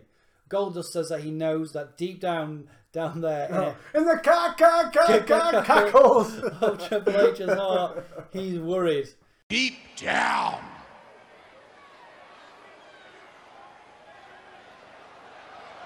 Down there. What? Down where? In the cock. Yeah, cockles of your heart. You are worried. Yeah. Goldust says that Triple H will find out at WrestleMania that you can't judge a book by its cover. Cover! I like that. Book by its cover. Triple H makes fun of Goldust, who turns around and jumps Triple H and Flair. Triple H and Ric Flair beat up on Goldust until Booker T runs in and makes the save. Booker takes his frustrations out on Triple H and Ric Flair. I smell tag match. Before they escape. After the commercial, Triple H is thrashing the dressing room angry out they was made a fool of. And Triple H tells Ric Flair to go tell Eric Bischoff to give him a match with Goldust tonight. I don't want to see it. Keep them apart. keep them apart. Yeah. It's something that we talk about modern day 2017. We see them fight. We have a pay-per-view at the end of the month, but throughout the month they're wrestling each other. So when it gets to the pay-per-view, I don't want to see it. Keep Booker T. A promo could have done, and have Booker T have his own match. And like last week when Triple H and Ric Flair just walked out, and then they walked back again. Right? I don't know. Keep them apart. Right. Next bit annoyed me. Main event Maven. Where's he gone? He's fighting Rico. He gets the win. He gets the win, but they call it on commentary an upset victory against fucking Rico. How's that an upset? When's Rico ever had a creditable victory to cause anyone to defeat him being an upset? And then he escapes before 3-minute warning can get him, which is even better. Look, I got Maven. Maven for world title. So we go backstage. Terry is with Shawn Michaels. Terry stands outside of Stone Cold Steve Austin's dressing room waiting for an interview. Shawn Michaels walks by and enters Austin's dressing room. So we're in the dressing room. Shawn Michaels comes in and says that he will be in the lumberjack match tonight. Yeah, buddy! He's here, look. Shawn Michaels says that he will do his job and throw Austin back in the ring if he has to. Steve Austin asks Shawn Michaels will do when Chris Jericho is in the lumberjack match too. Shawn reminds Steve that The Rock will be a lumberjack as well. Steve says that he doesn't give a rat's ass about the WWE superstars. Steve says that if he goes down, Eric Bischoff is going down with him. Love it. Love a bit of Rob Snake. It's just a shame he can't fucking wrestle. Do you know what I mean? His knees are that smashed, the best that he's getting. And obviously, as we know, jumping that Ruthless Aggression time machine that we love to drop into. Stewie from Family Guy made it. We know that Austin's practically done. And it's just a shame that the best he can do on Raw is have these matches with Bischoff. But at least he's main event in Raw just against Eric Bischoff. So we're backstage again still. And this time we've got Teddy Long and The Rock. Teddy Long shows The Rock this month's issue of WWE Magazine with Hurricane on the front. Teddy Long says that Rodney Mack is going to take Hurricane out next on Raw. Teddy says that nobody will remember that Hurricane beat The Rock on Raw last week. Teddy says that this was just another blatant attempt to hold a brother down. Rodney Mack steps in and tells The Rock to be cool because he'll take care of the Hurricane. Yeah, fucking... Don't worry, I've got it. It's alright, Rocky. I'm Rodney Mack. All I've wrestled is dark matches in last month. I got this. I'm scared for the Hurricane. I'm scared. Rodney Mack might hurt him. Yeah, he's green. He's green as fuck. Yeah. And that's not the Hurricane. That's Rodney Mack. He's green. He's shit. Oh, the Hurricane's alright. Hurricane's alright. Hurricane can go. So we have the Hurricane versus Rodney Mack with Teddy Long. Late in the match, The Rock runs down and attacks Hurricane, causing a DQ finish. Rodney Mack doesn't look happy with The Rock. Rock stomps a mud hole in Hurricane and assaults him with a chair outside the ring. So that's like the little push for Hurricane gone, is it? I don't know. No, I don't know. I still think The Rock's putting him over. I think there's an end game. I think maybe once Mania's out of the way, we might see a long summer feud of The Rock and the Hurricane. I would love that. I would genuinely love that. Think of the promos. So next we have a Divas match with Trish Stratus and Jazz versus Victoria and Steven Richards. More Diva bollocks. Again, it's just me against you, and next week we'll team up against somebody else. There's no storyline. Why are they all fighting each other? Sell it to me! Earlier, Victoria's caressing her championship belt and saying that it's hers. Steven Richards says that Victoria has beaten Trish many times in the past. Victoria and Steven Richards win the match. Steven Richards sets up the DDT on Trish after the match. Jeff Hardy, oh my god, Jeff Hardy runs down and makes the save, tossing Richards out of the ring. Jeff sets up Victoria for the Swanton Bomb, but Richard pulls out the ring and Jeff helps Trish up and Jeff Hardy, the ultimate face, keeps running out and saving all these women. Oh no, I'm going to set Victoria up for a Swanton. Where does that leave Jeff now? Where? Fucking same place it was when we started this. Nowhere. He's got like what? Oh. Jeff Hardy's just interfering in everything, hoping someone will ask him to stick around. Hoping somebody will give him a match. Next week it's going to be Jeff Hardy. I can see future. Jeff Hardy and Trish versus Steven Richards and Victoria. I've called it now, I'm telling you. What, next week? Yeah. You think? I reckon so.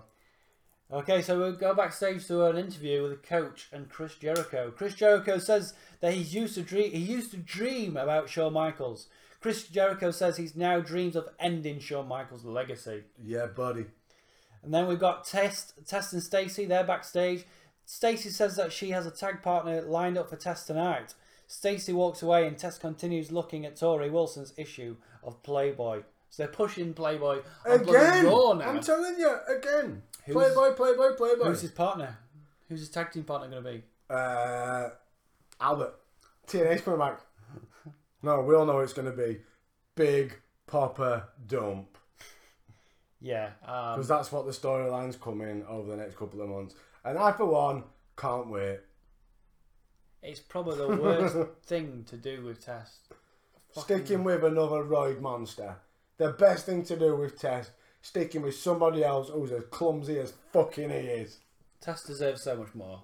Of course, yeah, but I have to agree. There was, when we were speaking, we had a conversation on, I believe it was Facebook the other day, on the page, and somebody commented saying that Test has thrown away every chance that he's had, and I have to agree, he has. As much as I love Test, he had the perfect opportunity to do something properly good with this Stacey gimmick and this testicle thing, and then he doesn't turn up to that Raw and loses his match at No Way Out, and then his shoulders gone from shit on it, and it's been always signing girls' boobs on Girls Gone Wild. Next thing we'll see him in the bloody, what is it, New York. He'll be in fucking WWE New York. Yeah. Come join Billy Gunn and Hardcore Holly. Have some Sunday dinner. Watch the pay-per-view. Yeah. WWE New York. Oh my God. So what we got next then? So it is Chris Jericho and Christian versus Test and Scott Steiner. As we said, Big Papa Dump. Test, he gets pinned after Stacey causes a distraction. So already dissension within the ranks. That's just stupid booking, in my opinion.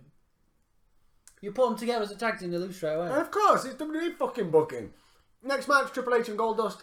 Triple H wins after Randy Orton interferes from the crowd, breaking a crutch over Goldust. Why? Just because wrestling. Because Evolution. What was the need? Evolution! Because Evolution. Triple H needed help to beat Goldust. Of course he did. His fucking main event, Goldust. The Rock, he then carries on his weekly music performances and sings a song to Bischoff. He suggests that Bischoff books a rock concert on Raw next week. He says that Steve Austin embarrassed him last week and nobody embarrasses The Rock. The Rock convinces Bischoff to change it from a lumberjack match to a handicap match. It is our main event. It is Steve Austin versus Eric Bischoff. The Rock runs down and gives Austin a stunner. Austin gets up and fights back and gives Bischoff a stunner and pins him. The Rock then ran back down afterwards and gives Steve Austin a huge rock bottom. Proper building up. This ending to this Raw was like maybe 4 or 5 of the stills and little clips they used in the whole promo package for the Mania match. Again, I know I keep saying it every week at the end of the Raw that the nostalgia feel for this match, and I cannot fucking wait, I don't know about you, for their Mania match. Yeah. That should go on last. That's the main event. That's yeah, what I think. Yeah, definitely. Overall, Raw. Good Raw. They can't fault it. Raw's been good. Feels fresh. Feels so much fresh to the last, like, maybe 3-4 months. Get rid of... They just need to, like... I think there's a couple of tweaks they need to sort out. Like, Jeff Hardy, man. He needs to go. He's on that chopping block soon. He's got to be. What's he doing? What is he actually doing? Nothing. He's just randomly turning up and getting his ass kicked. Or randomly turning up and saving a bird. What, like... It's backstage, like... Backstage is there and he's, like, talking to Creative. And Creative is, like, telling him... Right, this is what you're going to do this week. You're just going to run out. Let's go. Where's Jeff Hardy? We need to run in. Where's Jeff? Jeff! Run in. Go, now. Go and do a swanton. Go and do a flip-de-doo. So, we're nearly there. We are getting close. Are you ready for another episode of SmackDown? I am so ready. Let's go!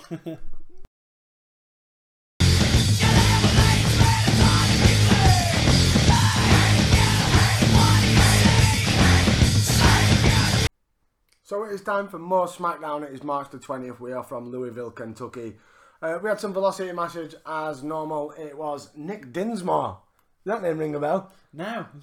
Eugene. Oh. And Rob Conway. Does that ring a bell? Yes, it does. Defeated Rene Dupree. That ring a bell? Yes, it does. And Lance Cade. Does that ring a bell? Yes, it does. R.I.P. And then we had Sean O'Hare. He beat Canyon with Jackie Gator. Does that ring a bell? Jackie Gator. Off Jackie off Tough Enough. Yeah. And then we had Nunzio with Stamboli and Palumbo as Norm defeats Tajiri. And A-Train with the Big Show squashed the shit out of Funaki. Why? The show kicks off with a tribute to the troops, to the forces fighting over in Iraq. And we get a recap of last week's Kurt Angle versus Brock Lesnar match. And obviously the return of Eric. And then we kick off with Charlie Haas with Shelton Benjamin versus Rhino with Chris Benoit. Later in the match, Rhino sets up for the goal, but Shelton Benjamin trips him over. Haas runs in, he whacks Rhino with the title belt, causing the DQ. And obviously Benoit runs in to save Rhino from the double team. Rhino's integral to this feud at the minute. Can we just call Rhino Edge? Can we call him Edge? Shall we say Edge? Yeah. We get an interview with Bob Costas saying that Vince versus Hulk is a battle of the ages. Bob says that their issues have to be settled and settled in public. Who the fuck's Bob Costas? No idea. And I didn't bother Googling it either. I don't know who he is. Stephanie, then she says she was angry with Brian Kendrick after he was revealed as the Pittsburgh Penguin last week. She says that Brian is a liability because he's not part of the SmackDown roster. Kendrick apologises, saying that he just wants to impress her. And she says that if Brian can beat Shannon Moore tonight, he'll get a spot on the roster. Come on. I smell spot. He's got to get a victory over Shannon Moore, hasn't he? Yes. John Cena, he gives his weekly rap and issues an open challenge for WrestleMania 19. Fucking Eminem walks out and they have a rap off. And then our next match is Rikishi, who, just because he was involved in the match where Guerrero saved him last week, is teaming with Los Guerreros against the full FBI of Stamboli, Palumbo and fucking Nunzio. Rikishi hits Palumbo with a Savat kick and Eddie hits a frog splash for the win.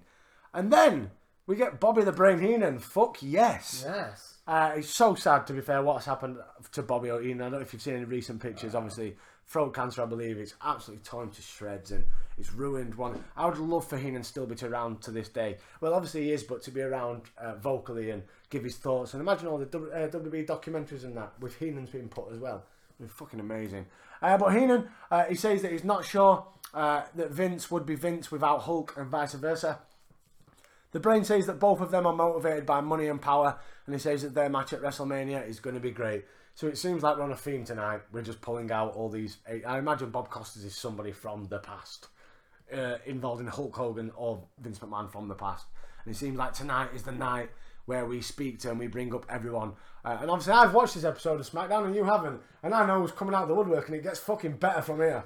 You think Bobby Heenan was good, give it half an hour.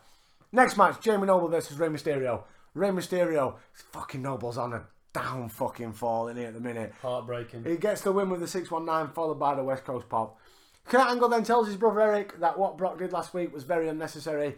Kurt says they're going to go out and give Brock a piece of their minds. Kurt brags that he's still the WWE champion and he says that he demands an apology from Brock Lesnar tonight. Instead, Stephanie McMahon's new music comes out. The music that she still uses to this day, I believe. Now, and a bit down, and a bit. Yeah, I'm sure it's still what she uses to this day, isn't it?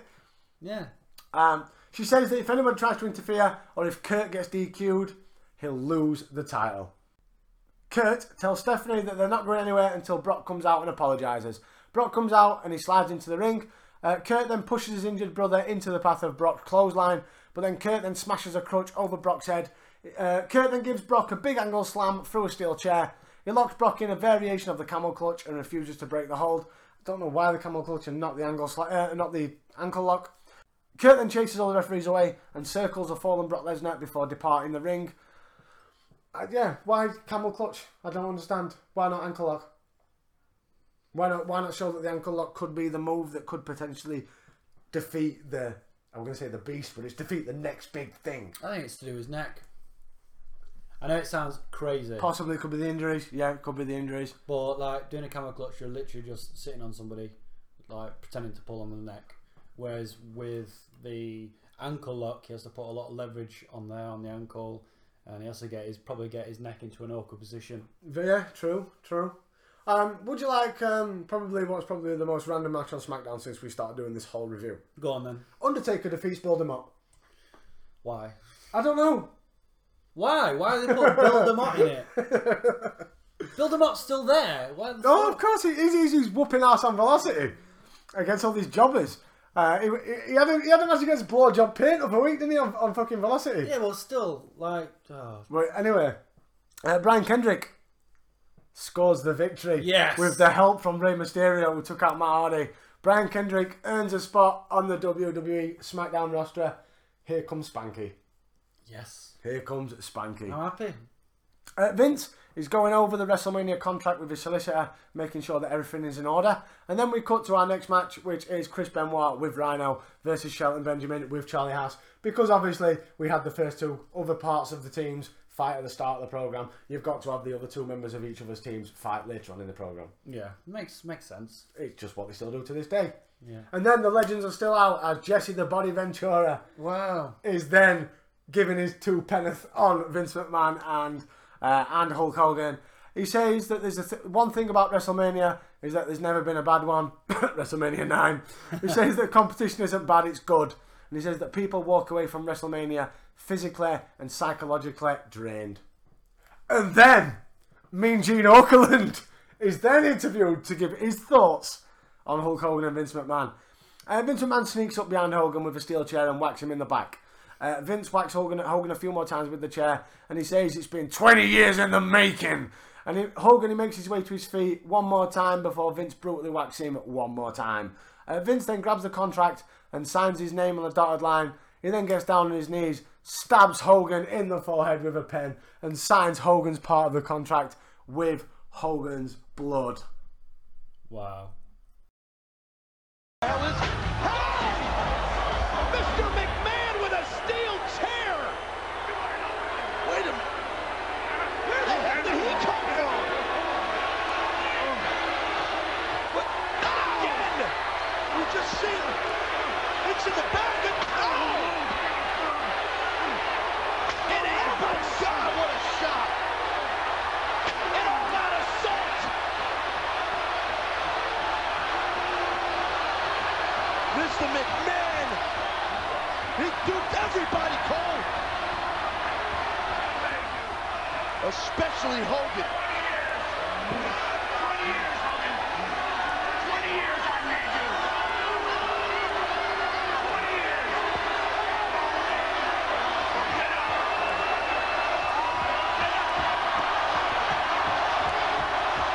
Oh no. Oh man. Watch your back, Hulk! Watch your back! 20 years in the making, Cole! Hogan's going! Thunderous blow to the skull!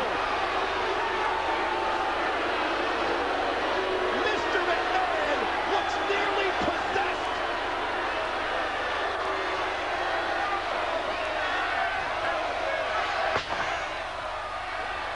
The evil genius with a sneak attack on Hogan! It worked though, Cole. Vince McMahon is going to sign this contract. Mr. McMahon has signed his end of the deal. Then we're going to come over here and sign the fix. Yeah. That's what we can do. We're going to walk right over here. You see this pen I got in my hand? What? You see this pen I got in my hand? Vicious, sickening attack. Now, you bastard, you. Now, you're going to sign. You're going to sign in your own blood. That's what you're going to do.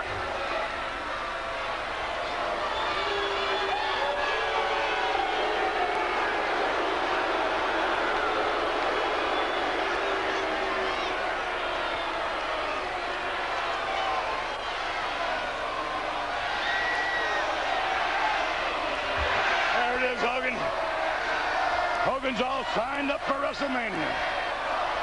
Signed up. That's a good ending. I like that.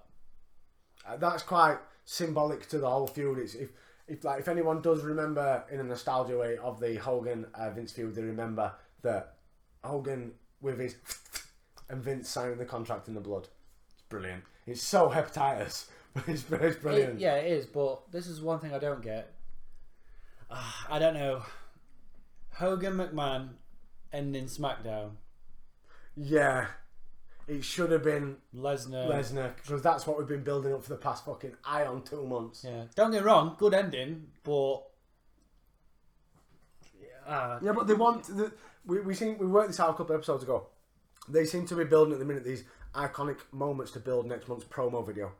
Yeah. I mean, you've got The Rock and Hogan face to face as Raw goes off the air. That builds the still for the video. And Hogan getting his contract signed in his blood by Vince. That builds the still to finish the promo video for Mania. So, are you ready for the final Monday Night Raw before WrestleMania? We're ready. It's been a marathon, this. Isn't it just? We're ready.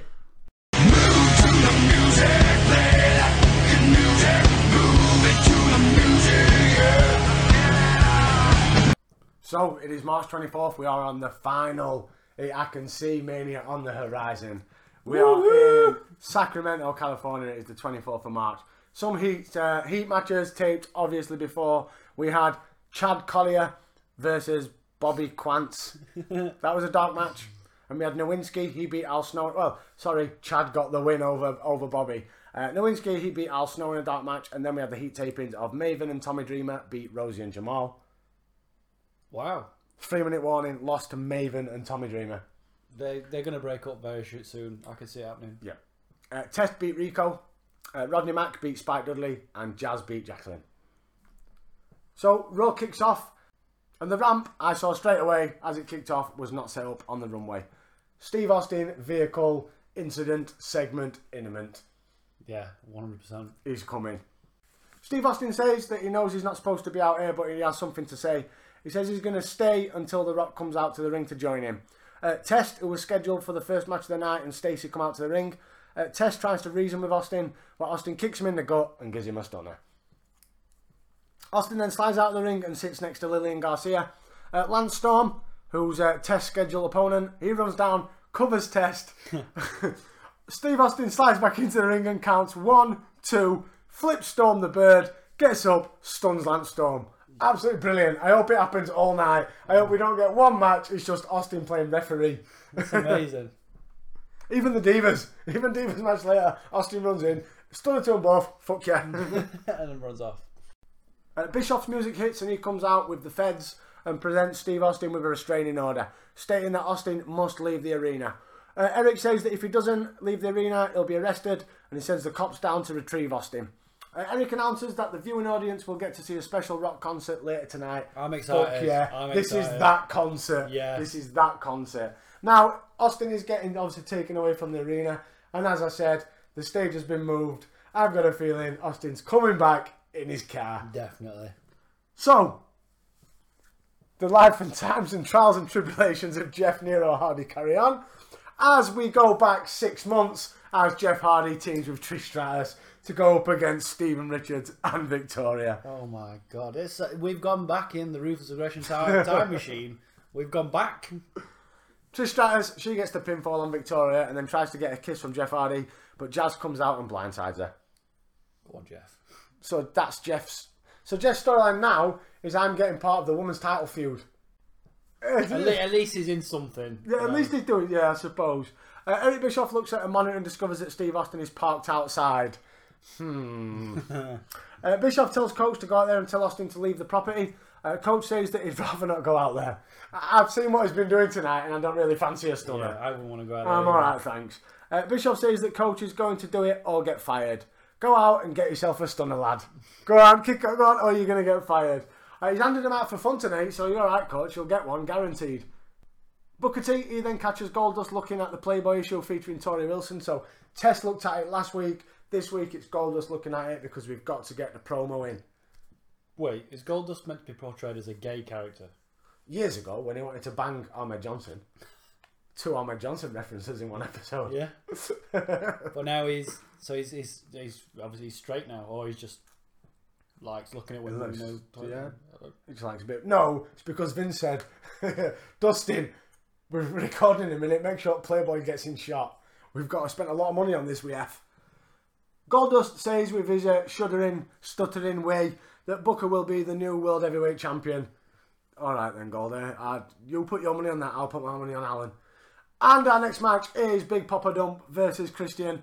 Steiner wins after a fall-away slam from the second rope and then gets on the mic. Oh, fuck. But fortunately, it's just his holler if you hear me phrase. I was thinking we're going to give me a fucking mic and all that shit again. But is this Steiner now Is he cemented himself in the mid card by getting a victory over Christian? Yeah.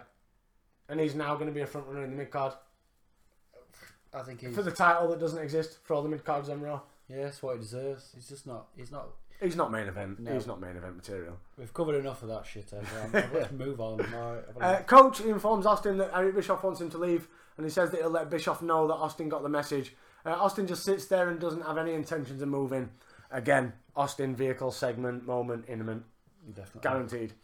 Morley says that the World Tag Team titles have not been defended in 30 days, and then he strips Lance Storm and Regal of the belts. Ooh. So they were the tag champs. That's how much we pay attention. Obviously, they were tag champs at No Way Out, wasn't they? Because they beat Rob Van Dam and fucking Kane. Yeah. We pay attention. Morley then awards the titles to himself and Storm. Rob Van Dam and Kane step in and ask Morley and Storm for a title shot. Morley says that there's another team equally deserving of a title shot, the Dudleys. How? We've not seen him for fucking weeks. They set up Rob Van Dam versus Kane versus the Dudleys, with the winner getting a title shot at WrestleMania. That's going to be RVD and Kane. 100%. And the reason why, you've got a heel tag team. A heels versus heels. And they're both working, but you've got a Dudley Boys that are working for Morley. So were the Dudley Boys not, in kayfabe, would the Dudley Boys not win Rob Van Dam and Kane and then just lay down at Mania? Yeah, that makes sense, doesn't it? For their boss. But WWE. Yeah. And then we get your shovels out because it's burial time. Triple H and Ric Flair versus Booker T and Goldust. Triple H was busted open during the match, and the hard way it seemed. It wasn't a Ric Flair. Somebody an actually actual busted hard open. way, yeah. But Booker T scores the pinfall over Triple H, which obviously means he is losing at Mania this Sunday. Yeah. After the break, Triple H is staring aimlessly at the world title belt, with Ric Flair trying to convince Triple H that he'll beat Booker at WrestleMania. It's like doubt is setting in. That he might not beat Booker. That Booker may work out as new world champion. Not a fucking million years.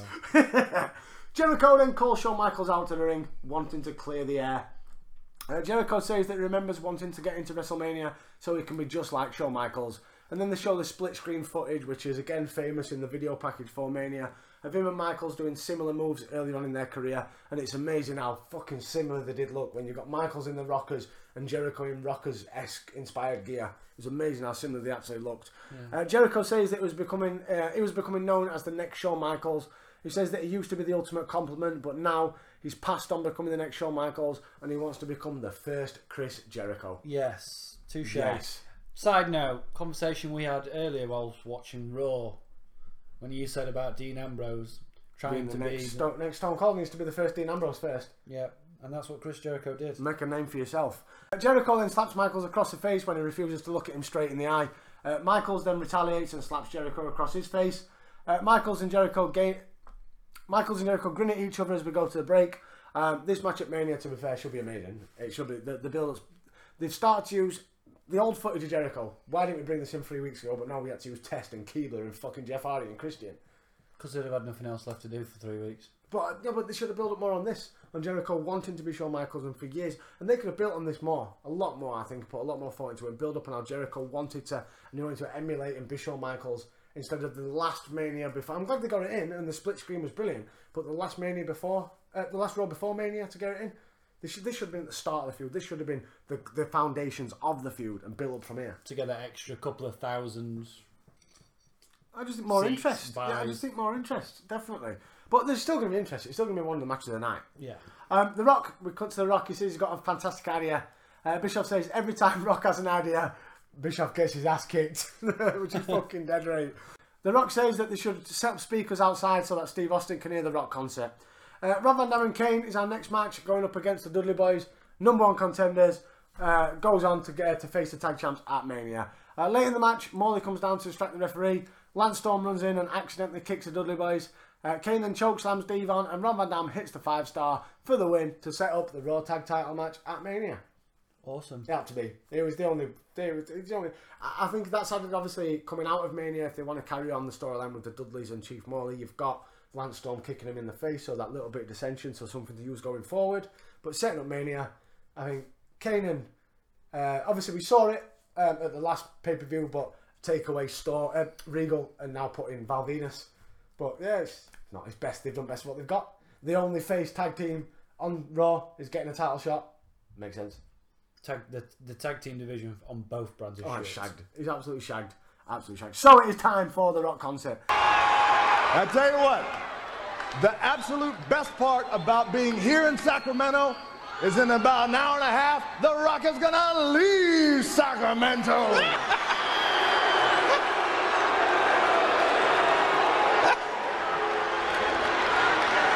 No better song to start off the show with this.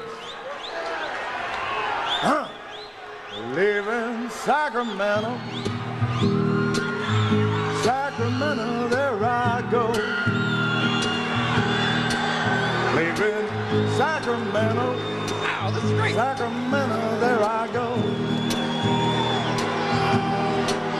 They got some fat ass women there, and Rock is gonna just say no.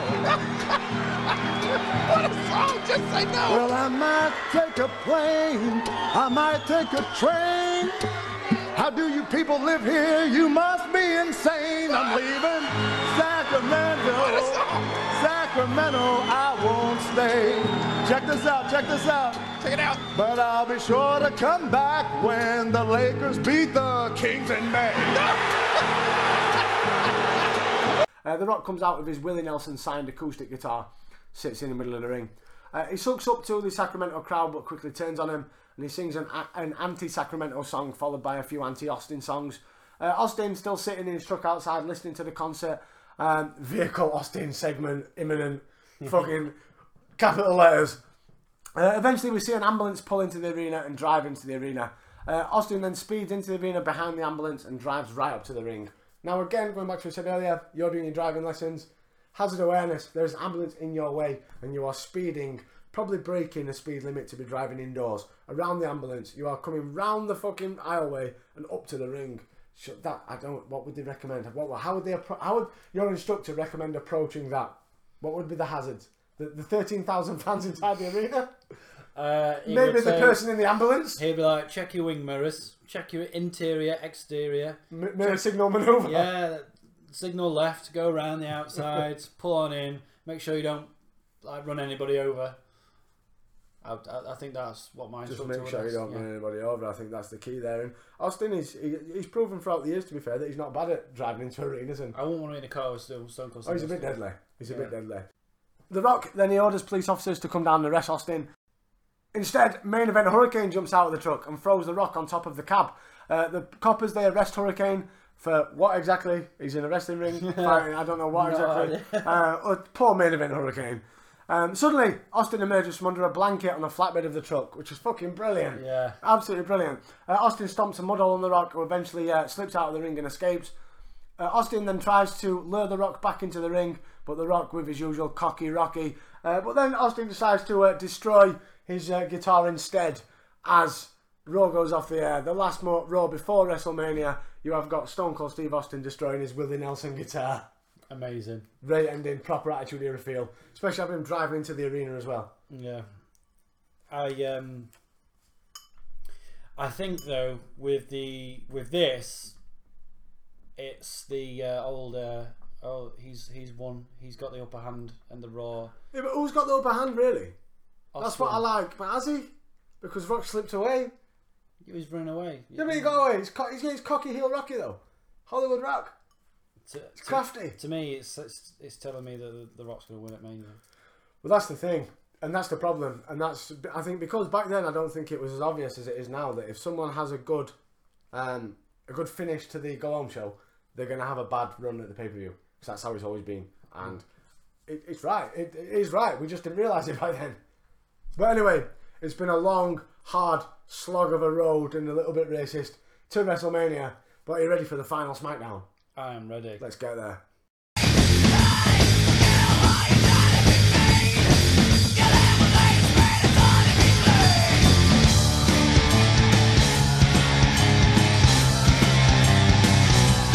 So it is the final SmackDown before WrestleMania. It is March the 27th. We are San Jose in California. The Velocity tapings, as always, we had Sho Funaki defeating Jamie Noble. We had Johnny Stamboli defeating Tajiri. And Bill DeMott defeated Apollo Khan. What a name. Apollo Crews crossed with the Amir Khan. Amir Khan. Our first match of the night is Rey Mysterio and Brian Kendrick versus Matt Hardy and Shannon Moore. Matt Hardy pins Kendrick after hitting a twist of fate. It's nice to using Brian Kendrick exactly how they should, throwing him in with the cruiserweights. Yeah. Because he's perfect for that division. But Rey Mysterio then clears the ring after the match and hits the 619 and West Coast Pop onto Shannon Moore. Matt Hardy re-enters the ring and delivers a twist of fate onto Rey Mysterio, which makes me think is that Rey Mysterio is going to go over at Mania. If we're going on that logic that Matt Hardy looks stronger on that segment. That's what I'm thinking. That's what's pointing towards for me. Hulk Hogan enters the arena with Jimmy Hart. What? And his son, Nick. And his son? Nick. How old's Nick here at this point? Young. Is he? Young. Child.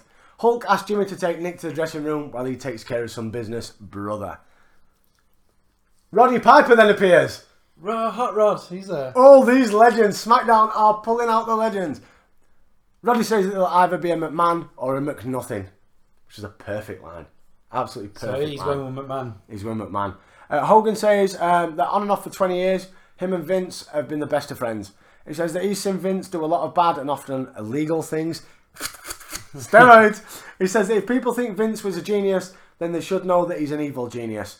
Hogan talks about getting screwed by Vince and The Rock at No Way Out, and said that he never thought Vince would stoop to the level that he did last week. Hulk asked the Hulkamaniacs if he should have put his career on the line at WrestleMania, and admits that maybe he shouldn't have done it, but he will because he's a man of his word. So Hulk Hogan's career is now on the line. Who's this? Against Vince at Mania. Oh, that... Could this be the end of Hulkamania? Nah. But does that obviously not now tell you who's going to win? Yeah, Hulk Hogan's going to win, man. Hogan says that his fight with Vince is going to be a fight like you've never seen before. Hogan warns that it will be a Hulk Hogan that you've also never seen before. He says that to win a fight, you've got to know how to dig in the gutter and reach new lows, like Finger Poke of Doom. He says that he doesn't really know if Hulkamania will live forever, but he says that when Hulkamania runs wild at WrestleMania, he'll leave Vince laying in his own blood. Ooh. I'm quite looking forward to this scrap. I do remember watching it years ago when it did happen, and it was quite the bloody mess. Yeah, it was instant from everywhere, and Ric Flair was so proud. So proud of my boys, my blading boys. Our next match of the night is Charlie Haas with Shelton Benjamin versus Eddie Guerrero with Chavo Guerrero. Eddie pins Haas to pick up the victory. Who's the favourite going into the tag team title match? Because everybody keeps beating everybody. My favourite's Los Guerreros. See, I'd be going with Team Angle or Benoit and Rhino. But again, there's no standout favourite. That's good. I like that. Ish. I think there needs to be a favourite and an underdog. Never is in a triple threat for me. I think there should be. Anyway, we cut to the full-blooded Italians on the street doing business, beating up a guy who didn't have their money. So basically FBI drug dealers now, I think. Oh my god. It's looking that way. Stereotyping. At its fucking finest. And then we go backstage to Josh Matthews. He's interviewing Brock Lesnar. Brock says the only thing on his mind is winning the WWE title at WrestleMania. Taker then asks Nathan Jones if he's ready for his match tonight. Nathan says that he's already had it. Nathan then opens the door of the locker room and we see Chuck Palumbo laid out on the floor. What's he doing? Beating up people backstage. Taker laughs it off and said he's going to tell him what's good and what's bad about what he just did. That sort of shit gives Taker a fucking semi, I'm telling you. Taker loves that sort of shit. But then we get a video package of Vince McMahon training for his match with Hulk Hogan at WrestleMania. Is it another Rocky montage? It's a Rocky montage of Vince. Like the one he had with the chicken. It was Shane McMahon. Tori Wilson is up next against Nidia, who's obviously got Jamie Noble in her corner. Footage is shown of a press conference that took place at the Playboy Mansion. Tori beats Nidia and escapes before Noble can get her. Then Nathan Jones, he controls himself as he bumps into his WrestleMania opponents. Big Show and A-Train, they make it clear that their issues with Nathan are going to be settled at WrestleMania. And then the Sean O'Haire egotistical knobhead vignettes have started up again with I'm not already telling you something you all don't already know. It seems to have they disappeared the last few weeks. I know we've seen him backstage telling Dawn Marie to get her tits out and all sorts of stuff, but we've not seen these vignettes and I'm glad they're back. I love these vignettes. I want Sean to start wrestling. Start wrestling, man. And then up next is Big Show and A-Train against the SmackDown favourites of Chris Benoit and Rhino. Late in the match, Nathan Jones runs in and attacks Big Show and A-Train, causing the DQ. Big Show and A-Train turn the tables and start beating on Nathan Jones until Undertaker makes the save. So who's the favourite coming into Mania? And now you got to think, the streak isn't a thing at the minute. It doesn't exist. It obviously does exist, but no one knows about it. They don't talk about it. Oh, I'd say. Actually, training Big Show because If you you're look at the handicapped with Nathan Jones. If you look at the matches that have gone on in the past, and I'm going back to No Way Out now, when it was the Big Show versus The Undertaker. The Undertaker beat the Big Show on his own. So who's to say that Big Show and A-Train will beat The Undertaker and Nathan Jones together? I don't see it happening. No, me neither. So we go backstage. Kurt Angle is asking where Brock Lesnar's dressing room is. Kurt enters the dressing room and confronts Brock. He says he never wanted to admit it, but him and Brock are a lot alike. He points out that there's one big difference, in that Brock is just a kid. He says this Sunday at WrestleMania, Brock's life is going to change forever. He says it doesn't matter who wins, the match will change wrestling forever. Probably got a point there, knowing what we know now. He says that he and Brock are the best this business has to offer. It's correct. He says that if Brock ends his career this Sunday, he's okay with it because he's done it all. He says this WrestleMania is Brock's first and it may very well be his last. Brock says that he knows Kurt is going to jump him in a locker room or in a dark alley. Is he going to jump in a dark... Wait for him at Arena. He says, I'm coming for you, Brock. But Brock says he's going to wait until WrestleMania. He says the WWE title means more to him than anything in the world. Brock says that he's damn willing to lay it all on the line this Sunday. He says that he's 295 pounds of a big freaking kid. And this kid is coming for the WWE title. Loved it. Felt bothered now. That's first promo backstage segment match where I've actually felt bothered about Brock Lesnar versus Kurt Angle because you've got two wrestling machines who are going to lay it all on the line and kick the fuck out of each other. Yeah, that's what you want. I mean, that's what I've been waiting for this match. I want something to pique my interest. It's okay, like watching them, have tag team matches here, there, everywhere. But like, I want to see those two go one-on-one. No gimmicks, nobody getting involved, nothing like that. I just want to see Brock Lesnar versus Kurt Angle in the middle of the ring. And that's what we're going to get at WrestleMania. That's what I want. That's what everybody wants. Yeah, totally agree. Up next, because we had Charlie Haas versus Eddie earlier, we are having Shelton Benjamin versus Chavo Guerrero. Bit of a theme for the last month throughout this tag team division. We'll face each other one-on-one. They come out with us, and then vice versa. Next week we'll swap teams, and next week we'll flip teams again. Let's do it on Raw. No storyline. It's like the fucking Divas division on Raw at the minute. Is a SmackDown his tag team division on SmackDown. Chavo, he pulls out the victory over Shelton. Shelton and Charlie Haas then attack Los Guerreros with the title belts after the match, but Benoit and Rhino run down to make the save, chasing Team Angle away. Same old shit, just replace the teams. Up next, he's finally getting a fucking match. It is Rikishi versus the Doctor of Thugonomics, John Cena. Cena tries to knock Rikishi out with a chain, but Rikishi kicks out. Cena then later pins Rikishi after an amazing Death Valley driver onto the 300-pounder. FU alert. I believe this is the first time he uses it. We did a Death Valley driver. But they called it Death Valley driver on commentary. So this is because his first FU. Is to jump in the time machine. Only a couple of weeks. He changes the name of the Death Valley, gives it a name as the FU to combat Brock Lesnar's F5. And that's where the FU comes from. So it's fuck you to the F5. Yeah. But this is the first time he's used it. So we're now starting to see possibly a new finisher from the Doctor. John Cena grabs the mic and calls out Brock Lesnar. Brock doesn't appear. So John Cena says he's going to go and get some and charges backstage. Arnold Schwarzenegger is backstage. What? Arnie gives his comments on Hulk Hogan versus Vince McMahon. Arnie says that Vince created WrestleMania and Hulkamania and hopes that Hulk understands that. So Arnie's siding with Vince. Arnie predicts that Hulk Hogan will win because he's such in a phenomenal shape. Arnie's siding with Hogan. Arnie's sat on fence.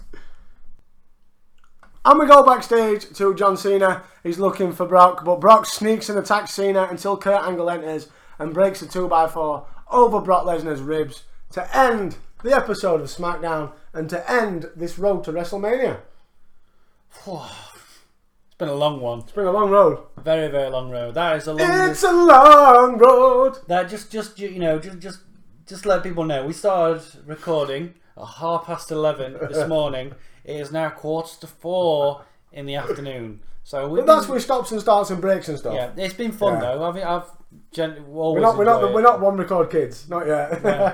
No, definitely not. But shall we So as we've got to the end of Raw and SmackDown, run down the card and get us ready for WrestleMania. 100%. You see, I'm all the time. One, the trouble, two, all the time. So WrestleMania will be taking place in March the 30th from Safeco Field in Seattle, Washington. The card has confirmed for this mammoth. It's not like these days, is it? It's not going to be 4 hours. I hope not, anyway. Yeah. Imagine 4 hours there. Main event, it's been quite a long one, this one. It's been years since I've watched it, so I'm quite looking forward to it. But the card itself will be Lance Storm and Chief Morley versus Kane and Rob Van Dam for the tag titles. For the Cruiserweight title, it will be Matt Hardy versus Rey Mysterio.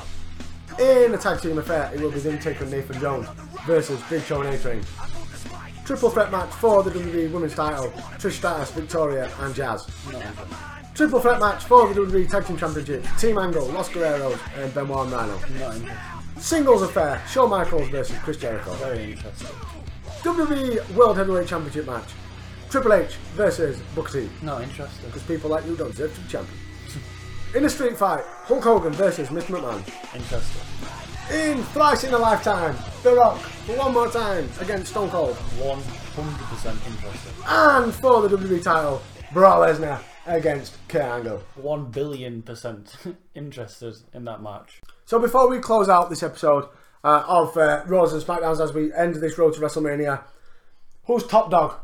Raw, SmackDown combined since No Way Out finished to the SmackDown before. Across both brands.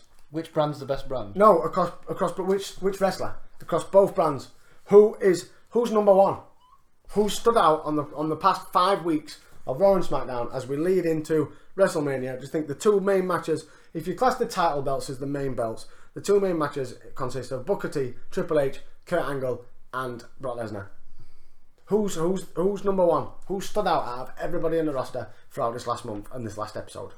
For me, it's going to have to be somebody on Raw, and that person is Triple H. He stood out. He's been what there. For calling Booker T a slave? Yeah, for all the wrong reasons. He's the top dog. For me, it's the game. Triple H. How's he the top dog for beating up on Goldust? He's there. Thing is with the thing is Triple H is he's no 2017 Brock Lesnar. He's there every week in and out. Oh no, he's there every week in and out.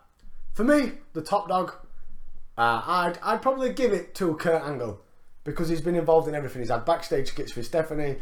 He's had the little moment of it. Obviously, he's not wrestled because, well, that's it. Yeah, I do give it to Kurt Angle because he's not wrestled and he's still been able to keep himself as the main guy and so relevant, and still people enjoying being on screen. Like the stuff he did with Eric Angle was absolutely brilliant.